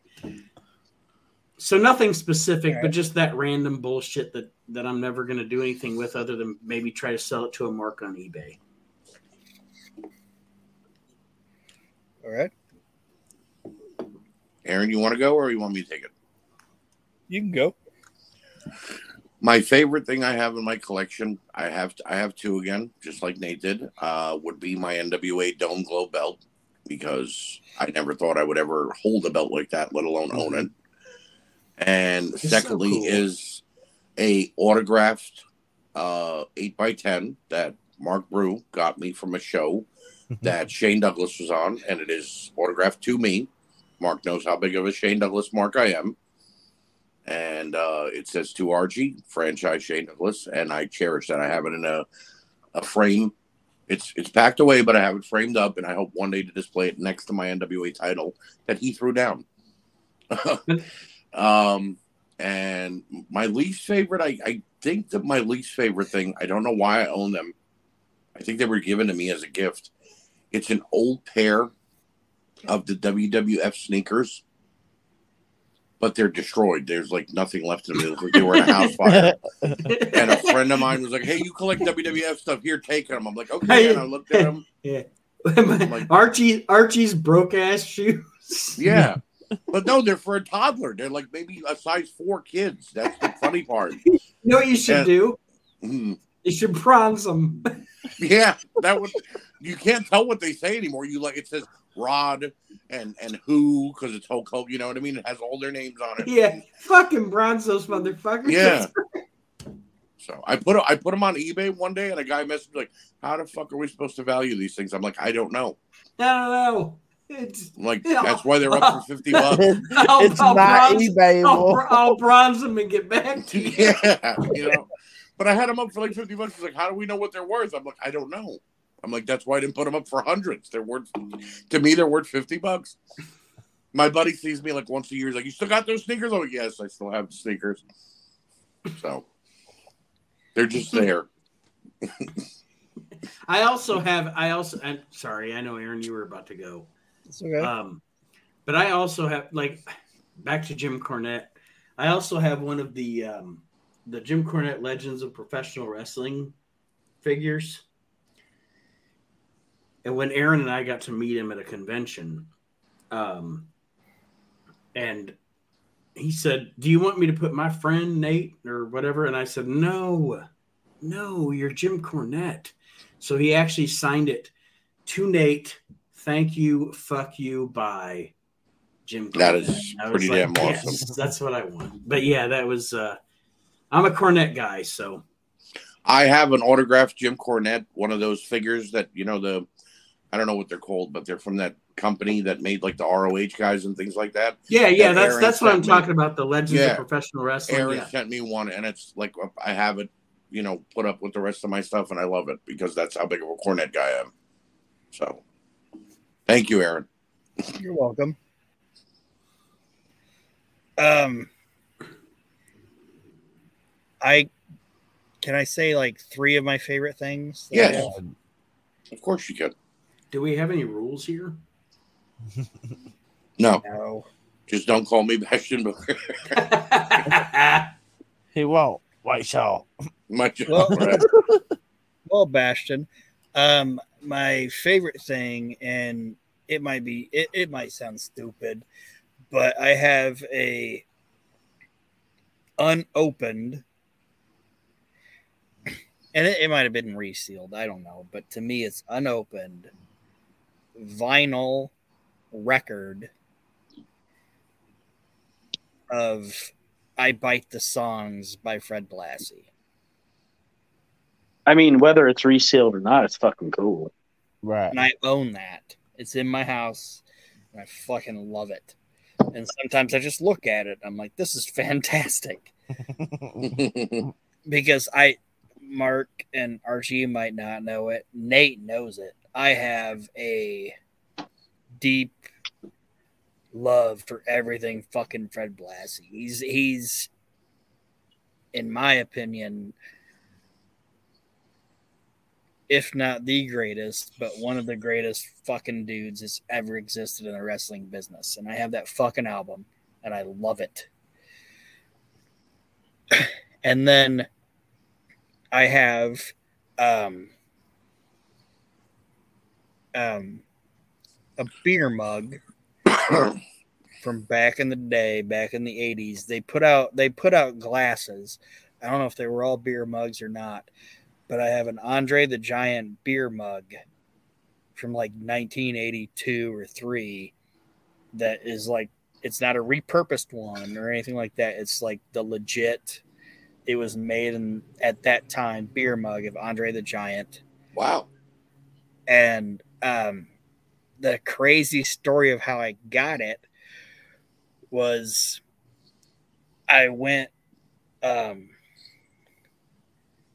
don't want to say it, like I dated this girl for all through high school and a little bit after that or whatever. And her parents knew me from like 15, like I don't want to say it, like her parents knew me as a kid. And even after we broke up, they still cared about me or whatever, you know. Wow. Okay. And I was gonna go to her dad's birthday party, and I get there, and my ex that I hadn't seen her for a minute. She's like, "Hey, I heard you were coming to this party." I'm like, "Yeah." She goes, "Me and my husband now, we flip houses." I'm like, "Okay, that's cool," you know. And they went into this fucking attic, and she was like, "We found something that we heard you were going to be at this party, and we found it.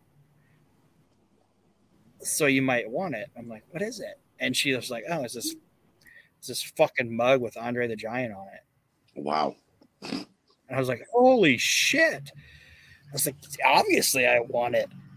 And it was just some fucking glass beer mug that somebody left in a fucking attic for like 20 years. And she was like, "We just found it. Here you go." I'm like, "This is the coolest fucking thing I've ever seen in my life." Like, she was like, "I don't know why anybody would want it." And I was like, "I don't know why anybody would leave it." Right. This is fantastic. And my third favorite thing that I have is something that I got recently, and I didn't even know I'd get it. It's the Logan Paul Ultimate Edition I said I hated earlier. No, it's not. I like programs. Nate, you like magazines, right? Yep. I like programs. And it was just some random like NWA program from Japan. I'm like, "I want to buy this." It was like $9. And I posted it recently. And as I'm that was awesome. As I'm flipping through it, I'm like, "Holy shit. Ernie Ladd signed this." Yeah, that was a pretty big find after you bought it. Yeah, I spent $9 on it, and I'm like, "This might be fake." But I did like some Google searches and shit to like find like Ernie Ladd's signature, and looking at him, and unless somebody really wanted to take the time to fucking fake it, why would they? Right. Who's faking Ernie Ladd's signature? Right. If you're faking Ernie Ladd, something's wrong, buddy. This is an Ernie Ladd signature from like 1977. Yeah, I have it. It's not Ernie Ladd, like it's not Ernie Ladd caliber, but I did that too. Like one time when I bought a lot of like magazines and programs, I got this one from like the fucking 60s from some random like outlaw promotion. And as insignificant as it is, to me it was cool because it actually has, beside his name on the program, fucking Gypsy Joe signed it. You know, it's like just have something.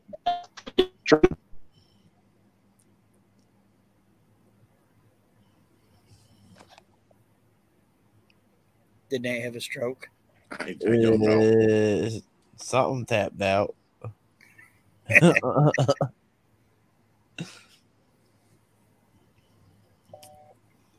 No, but I'm with you though, Aaron, on the liking the programs, because that's actually what my most favorite is that I got some programs from NWA in the when they were in Macon, Georgia from 1968.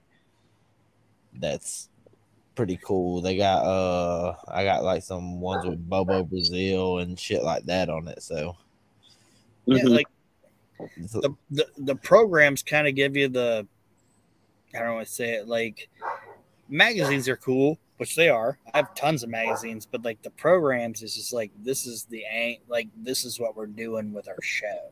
Right. It's a piece of history. Yeah.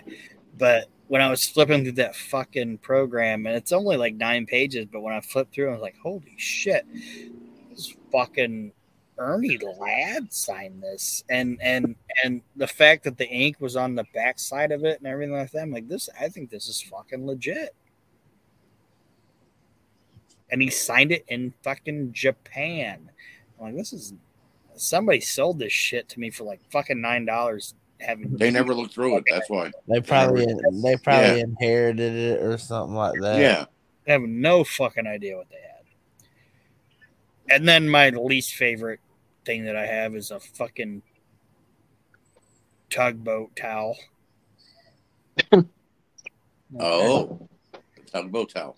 Well, my second favorite. I put my beers on it to like, and I'm not even hating on tugboat, but I'm just like, I have this thing, and I realized one day I was like, I'm putting this thing on my fucking tray to absorb the condensation of my beer.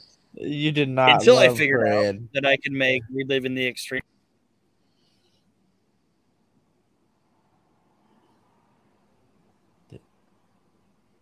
Did Aaron stroke out? I think so. All right, Damn Mark. Hey, we can only get one Max and brother at a time. All right, Mark, give us your favorite, your least favorite. Look at the koozie that I made. Oh yeah. Oh wow. 1 for 5, 2 for 10. It's a deal. Like I said, the programs from '68 and probably the Hasbro Typhoon that I won in a event with the Pony Killer over here, and turned around like I think I won that thing off of like 3 $2 spots. Like that's all I had in the event. And I won a damn Typhoon MOC Hasbro. Then turned around and had it autographed through the asylum with the whole meet and greet Yep, thing. I remember when you won that. Yep. And I was like, just send it on and I'll pay for it to get signed and shit. So like all together, it's probably like $51 in an autograph personalized to me. MOC Hasbro, so I thought that was pretty cool. Can I say my sentimental thing that I have, and then I'll let you guys talk and I'll shut up? I have one sentimental thing. And Nate will probably remember where he was at, but the first signed wrestling thing I ever got, Nate brought back to me, and it was a signed WWE 8x10 or whatever of Shelton Benjamin. Ain't no stopping me now. Yeah, I got that at when I was a store manager for GameStop. He was at one of our managers' conferences. Wow, really? Hell yeah. Nate came back from wherever he was at. He's like, I got Shelton Benjamin's autograph. I'm like, that's shitty. Because I was jealous, and he goes, I got you one too. And I'm like, oh. Now it's not so shitty. Now it doesn't completely suck. So what was he like? And a sentimental thing for me too, and then I'll go to my last question and we'll wrap up. Was I have a Polaroid. So this tells you how old this is. But a Polaroid signed a picture of myself and my kids from a indie show we went to in Lima, Ohio in probably 2005 maybe or so. Me, my son, my daughter, and Jerry the King Lawler. Hell yeah. And that's pretty cool. I was at that show with you. I have an autograph of him. And Jerry let the kids hold his crown, and I kind of took my daughter aside because I didn't want her to get raped. And oh my God. That was but no, I mean, I love Jerry. That was the same night we met McGinnis. Yes. I was on that show.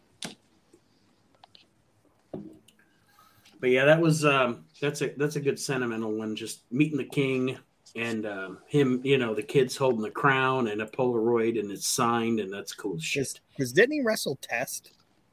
Maybe. I don't remember who he wrestled that night. But so my last question: least favorite, most favorite. Who is your favorite / least favorite second / third generation wrestler? Too many flashes.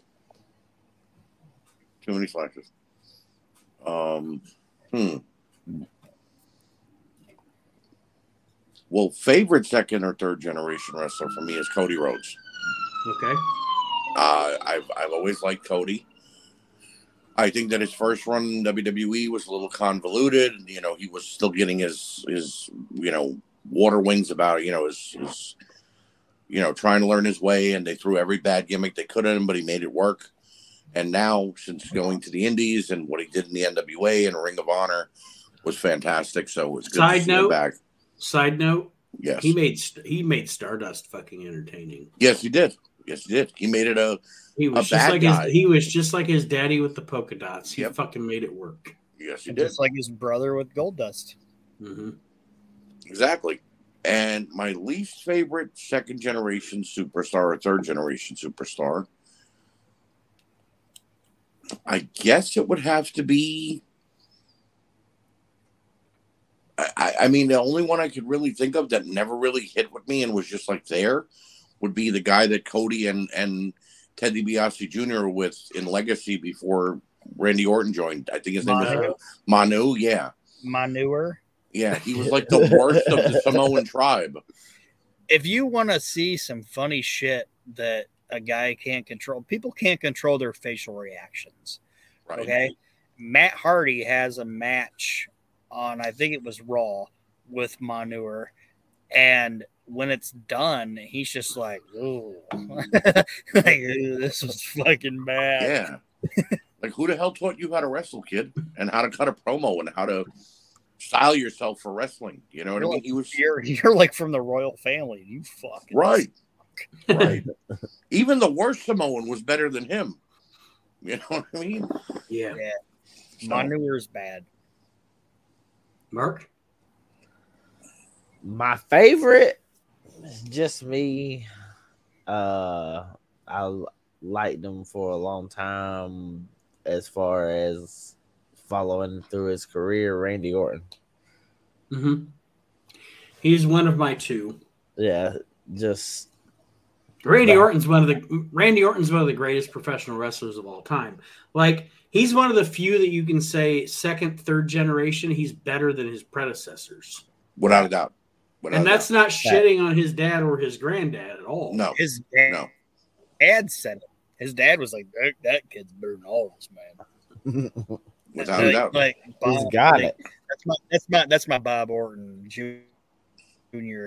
impersonation. Like, he's much better than us. Easier on the eyes too. Yeah, like that type of shit. But yeah. Go ahead. My least favorite.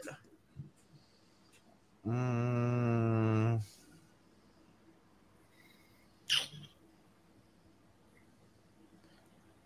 would have to say probably Lance and Hawaii. I thought you were gonna say Eric Watts, but nah. No, I can handle Eric Watts.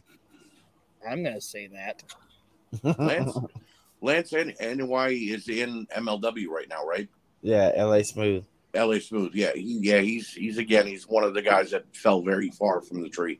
Yeah. So, well, my least favorite is Eric Watts. For obvious reasons. There's a lot of wrestlers that I try to look at and be like, oh, I think this guy got a bum rap because his dad was a star and they try to push him or whatever. But in my time, it would be him. Like I didn't see a lot of George Goulas or Nick Goulas, whatever. You know, I didn't see that nepotism, but just as a fan and as a kid, I'm like, I can see that this Eric Watts guy fucking sucks. Yeah. You know? So for me personally, it's Eric. And I think the greatest second generation wrestler ever is Kurt Hennig. Good call. Yes. And also another guy that's no hate on his dad, but surpassed his dad. Yes. I agree with that. And I'm sure Larry Hennig would have told you the same thing. Mm-hmm. Oh yeah, he would. But also to back up Aaron's claim on Eric Watts, Eric Watts had other runs besides his nepotism run in WCW.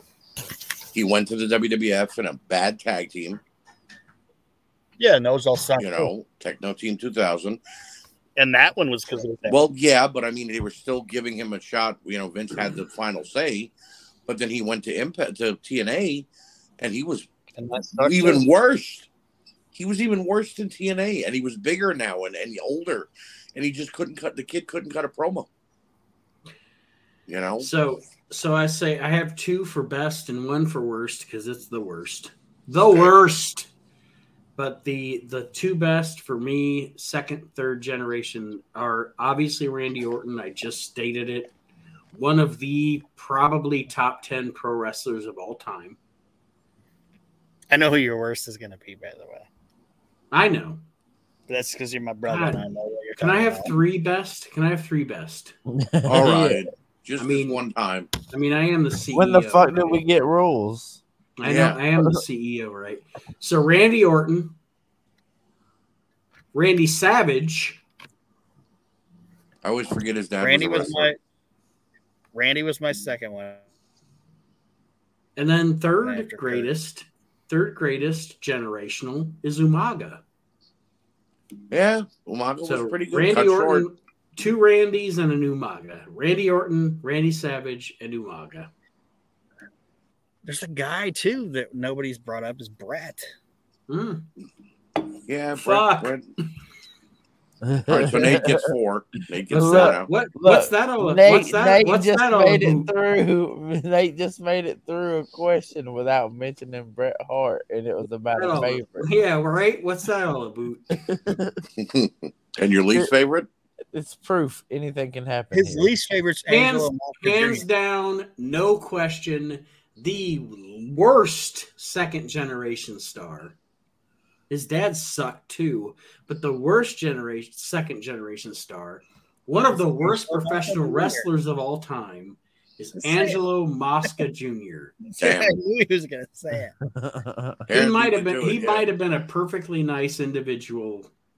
I don't know, but he sucked in the ring. He had an ugly unibrow. He was fucking terrible. Fucking terrible. Did you ever watch his dad have that old man fight with that other hockey guy from Canada? Yes. Yes. The old man fight. Best match of Angelo Mosca's career. Old man fight. Angelo Mosca Jr. fucking sucked. And fucking Mid-Atlantic put him over Ivan Koloff for the Mid-Atlantic Championship. He fucking sucked. And again, it's probably one of those things of he was a perfectly nice dude and shouldn't have been put in that position. He looked like an immobile caveman. Oh my God. All right, who was worth? Angelo Mosca Jr. or Scott Putski? Angelo Mosca Jr. Putski and GWF wasn't bad. It's when he got to other companies that they really, really didn't know what to do with him. Yeah, actually, Scott Putski as a wrestler was probably better than his pops. I mean,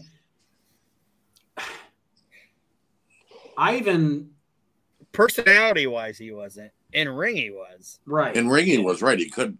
He Personality-wise, Ivan Putski's entertaining. Yeah. But yeah, that fucking Angelo Mosca Jr. debacle. Can I have a couple of honorable mentions for worst, like my, most hated or worst? Dishonorable mentions, yes. Yes. David Sammartino. Of no fault of his own, his dad was a multi-mega star, you know what I mean? But that first... David was also kind of a prick because he tried, like, most second, third generation guys are like, I emulate my father, right? I love my father. And David was kind of that guy that was like, I'm better than my father. Right. Like he was better than or whatever. Like, right. You're not better than fucking Bruno Sammartino. You'll never will be. And I've said this like twice before on the show. I never understood how we went from what he looked like at WrestleMania 1 to when he showed up in WCW, a completely different other person. I always thought, like, is this the same guy that was at WrestleMania 1? Shouldn't he be older? Right. Number 2, David Flair. Again, no fault of his own. His dad is Ric Flair. But I mean, Charlotte. she's just as entertaining as Rick is. You know what I mean? So I don't know what happened with David there. So any kid named David was a flop. And finally, and I might catch some flack for this. I don't know if you guys, are going to be mad about it or the listeners or whatever. But I mean, I love Jim Neidhart, and Natalia falls flat for me every time I see her in any kind of push they give her. My thing about Natalia is, I think as a women's wrestler, in the ring, she's good. She has never been able to capture her dad's personality. Right, exactly. Like if they would have put her in a tag team or bell to bell, better. Bell to bell, she's really good. No, she's a great wrestler, really, but I'm thinking of more like second generation great guys. Like in my mind, like I'm thinking of like Dustin. Right, Dustin still goes good, yeah. Like it's stupid how great his career was. If you count it from a lucha standpoint, Rey Mysterio. Oh, he surpassed his uncle by leaps and bounds. Yeah. Yeah. There's just so many like guys that I'm thinking of are like fucking great, but like Dustin, like his career's stupid, not stupid. Like when I say stupid, I mean like it shouldn't be this way. It's like he got better. Right, he aged better. Get older and they start slacking off a little bit. Not because they want to, just he's older. But the older that guy got, it's like he just keeps getting better. He said this in an interview, Aaron, that he caught sight of himself as Black Rain in Impact in TNA, and he saw how fat and out of shape and how out of breath he was, and he made it his point to get into better shape and have a better match. Then never to fall back on that. So when he went back and became Goldust, and then now he's in AEW, I never seen him in this great a shape, to be honest with you. He's jacked. I wasn't even thinking of I was thinking like born to that guy or from that guy. You brought up Ray, you talked about uncle. Like I didn't even think of that. But it's like, what about Sabu? Yeah. Yeah. It's just like we could do a whole podcast on this topic. About second and third generation. Yeah, without a doubt. Obviously, it's a open-ended question. Yeah. Sorry. Without a doubt. Except we all agree. Sorry for my cotton candy bomb at the end of the podcast here. Well, maybe our fans will tell us who they like as their second and third generation superstar, or hate. Maybe there's other. Maybe we're leaving some third generation or second generation superstars out that people hate. Maybe people don't like Dominic. I know I don't. Maybe people love Hook. You know what I mean? Mm-hmm. You never know. I'll say this: the amount of heat that Dominic is getting. Yeah, but it's not real. It's not the kind of heat you want in wrestling.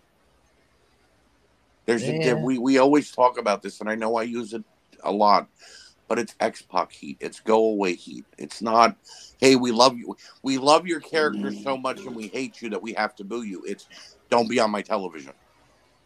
Is Jungle Boy's first name Jack? Yes, Jack Perry.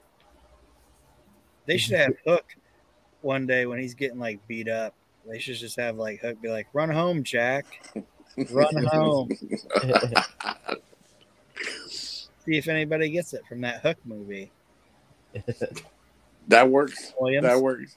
Yeah, that works. It might be a deep cut. I don't know. Well, let's sign off. Yes. Okay. Archie, any parting words for our listeners this week? Continue to support everything on WNR.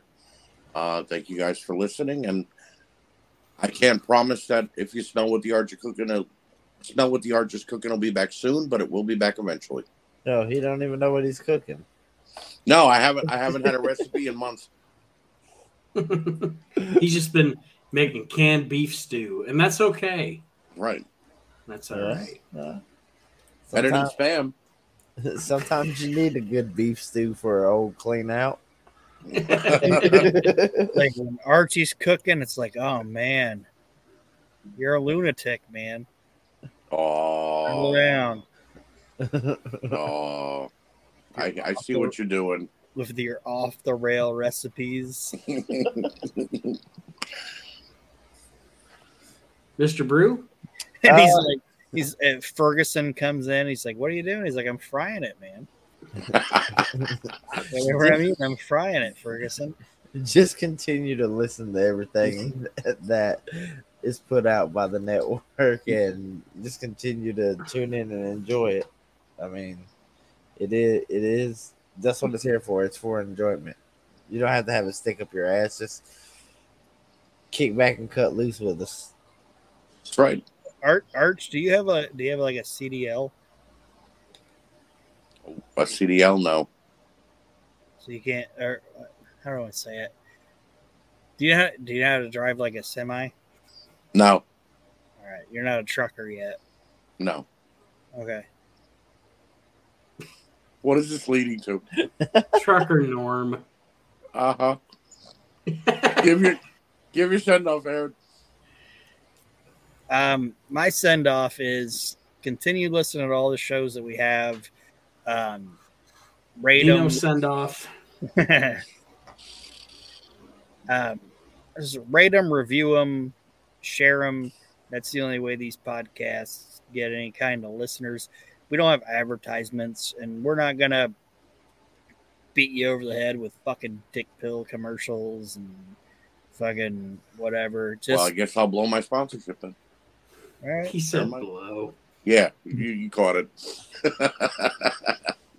Basically, what I'm saying is just if you guys like the shows that are produced by the WrestleNet Radio, share them. Let people know it's out there, because that's the best way to make it happen is word of mouth. And listen to this, listen to Reliving the Extreme, listen to everything that's on the network, because it's good shit, pal.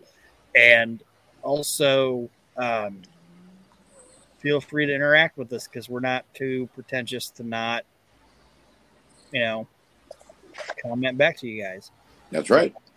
Just rate, review, and help it out. And buy a fucking Reliving the Extreme koozie, because I got 2 boxes of those. Episode 200 is coming, which will include, I'll give you all spoilers. Over your face. It's gonna explode. He didn't say you. He said we weren't gonna beat you in the head with it. He didn't say nothing about it. Cotton candy all over your face. You floss candy man can. Oh my god. Not too many spoilers, but we will be doing trivia for episode 200. Oh, I get a chance to get my belt back? Yes. Can I ask you guys this? What? About trivia? Trivia is a 200. You can't ask questions now. No, I'm not asking a question. I'm presenting a challenge. Uh-huh. One of my other favorite wrestling things that I have is my Gordon Soley trivia package that I have. And these questions go all the way back to like Gorgeous George era.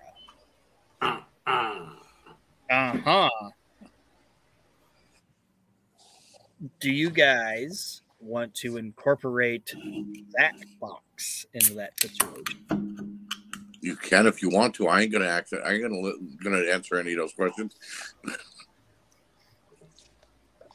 I don't know shit about that stuff. It will be fun to listen to Kendall read the questions, though. Oh yeah, what I'm saying. She'll be like, which Negro wrestler? Oh my god. Oh god. It's Taylor Art Thomas. Taylor Art Thomas or Bobo Brazil. Or Special Delivery Jones. He's an 80s Negro. He ain't going to be in there. Oh, God. Oh, God. Like We're Mr. in trouble T. now. It's like Mr. T. We're in trouble now. We weren't before. Right? You're right about that. I didn't think he's an 80s Negro and get such a pop. Fuck. Oh my God. Mark for deletion. Oh shit. And actually, after hearing this, he may not want to come on the show. Right. Art Thomas, he's dead. No, I'm saying for episode 200, I was giving some spoilers. Trivia will be a part of the show, and also, how much do those of us that host this show and are on this show love the PWI 500? Very much so. Oh, Bob Smith. How much of a part of your childhood was the PWI 500? Every year I had to go out and buy it. Well, the managing editor of PWI and the man that created and wrote the first PWI 500. Bill Apter? No. Oh, Bob Smith. Oh. Bob Smith. Oh, man. He and I have a conversation that will be part of episode 200 as well. Awesome. And much, much more. So stay tuned. I'm very proud. I will be very, very proud to present it. This show was fun and longer than I expected. Yeah, we almost went 3 bills. So we're signing off. Good night. Okay. Bye, everybody. We'll see you for Night. episode. All right. We'll see you for episode 200. I said episode again. Yeah, I did 9 beers on this fucking show. Jesus God, Christ. yeah. Is that somewhere close to a record? No. Oh, God, no. God, no.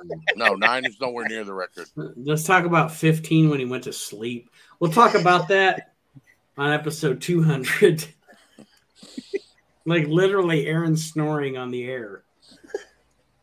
Maybe if you and Kyle would edit this. While Kyle and I were trying to seriously talk about some fucking shit ass pay-per-view. Maybe if you guys would have been entertaining, I would have stayed away. And then shut up. It's not my fault. It was boring as fuck. All Bye, right. everybody. Bye.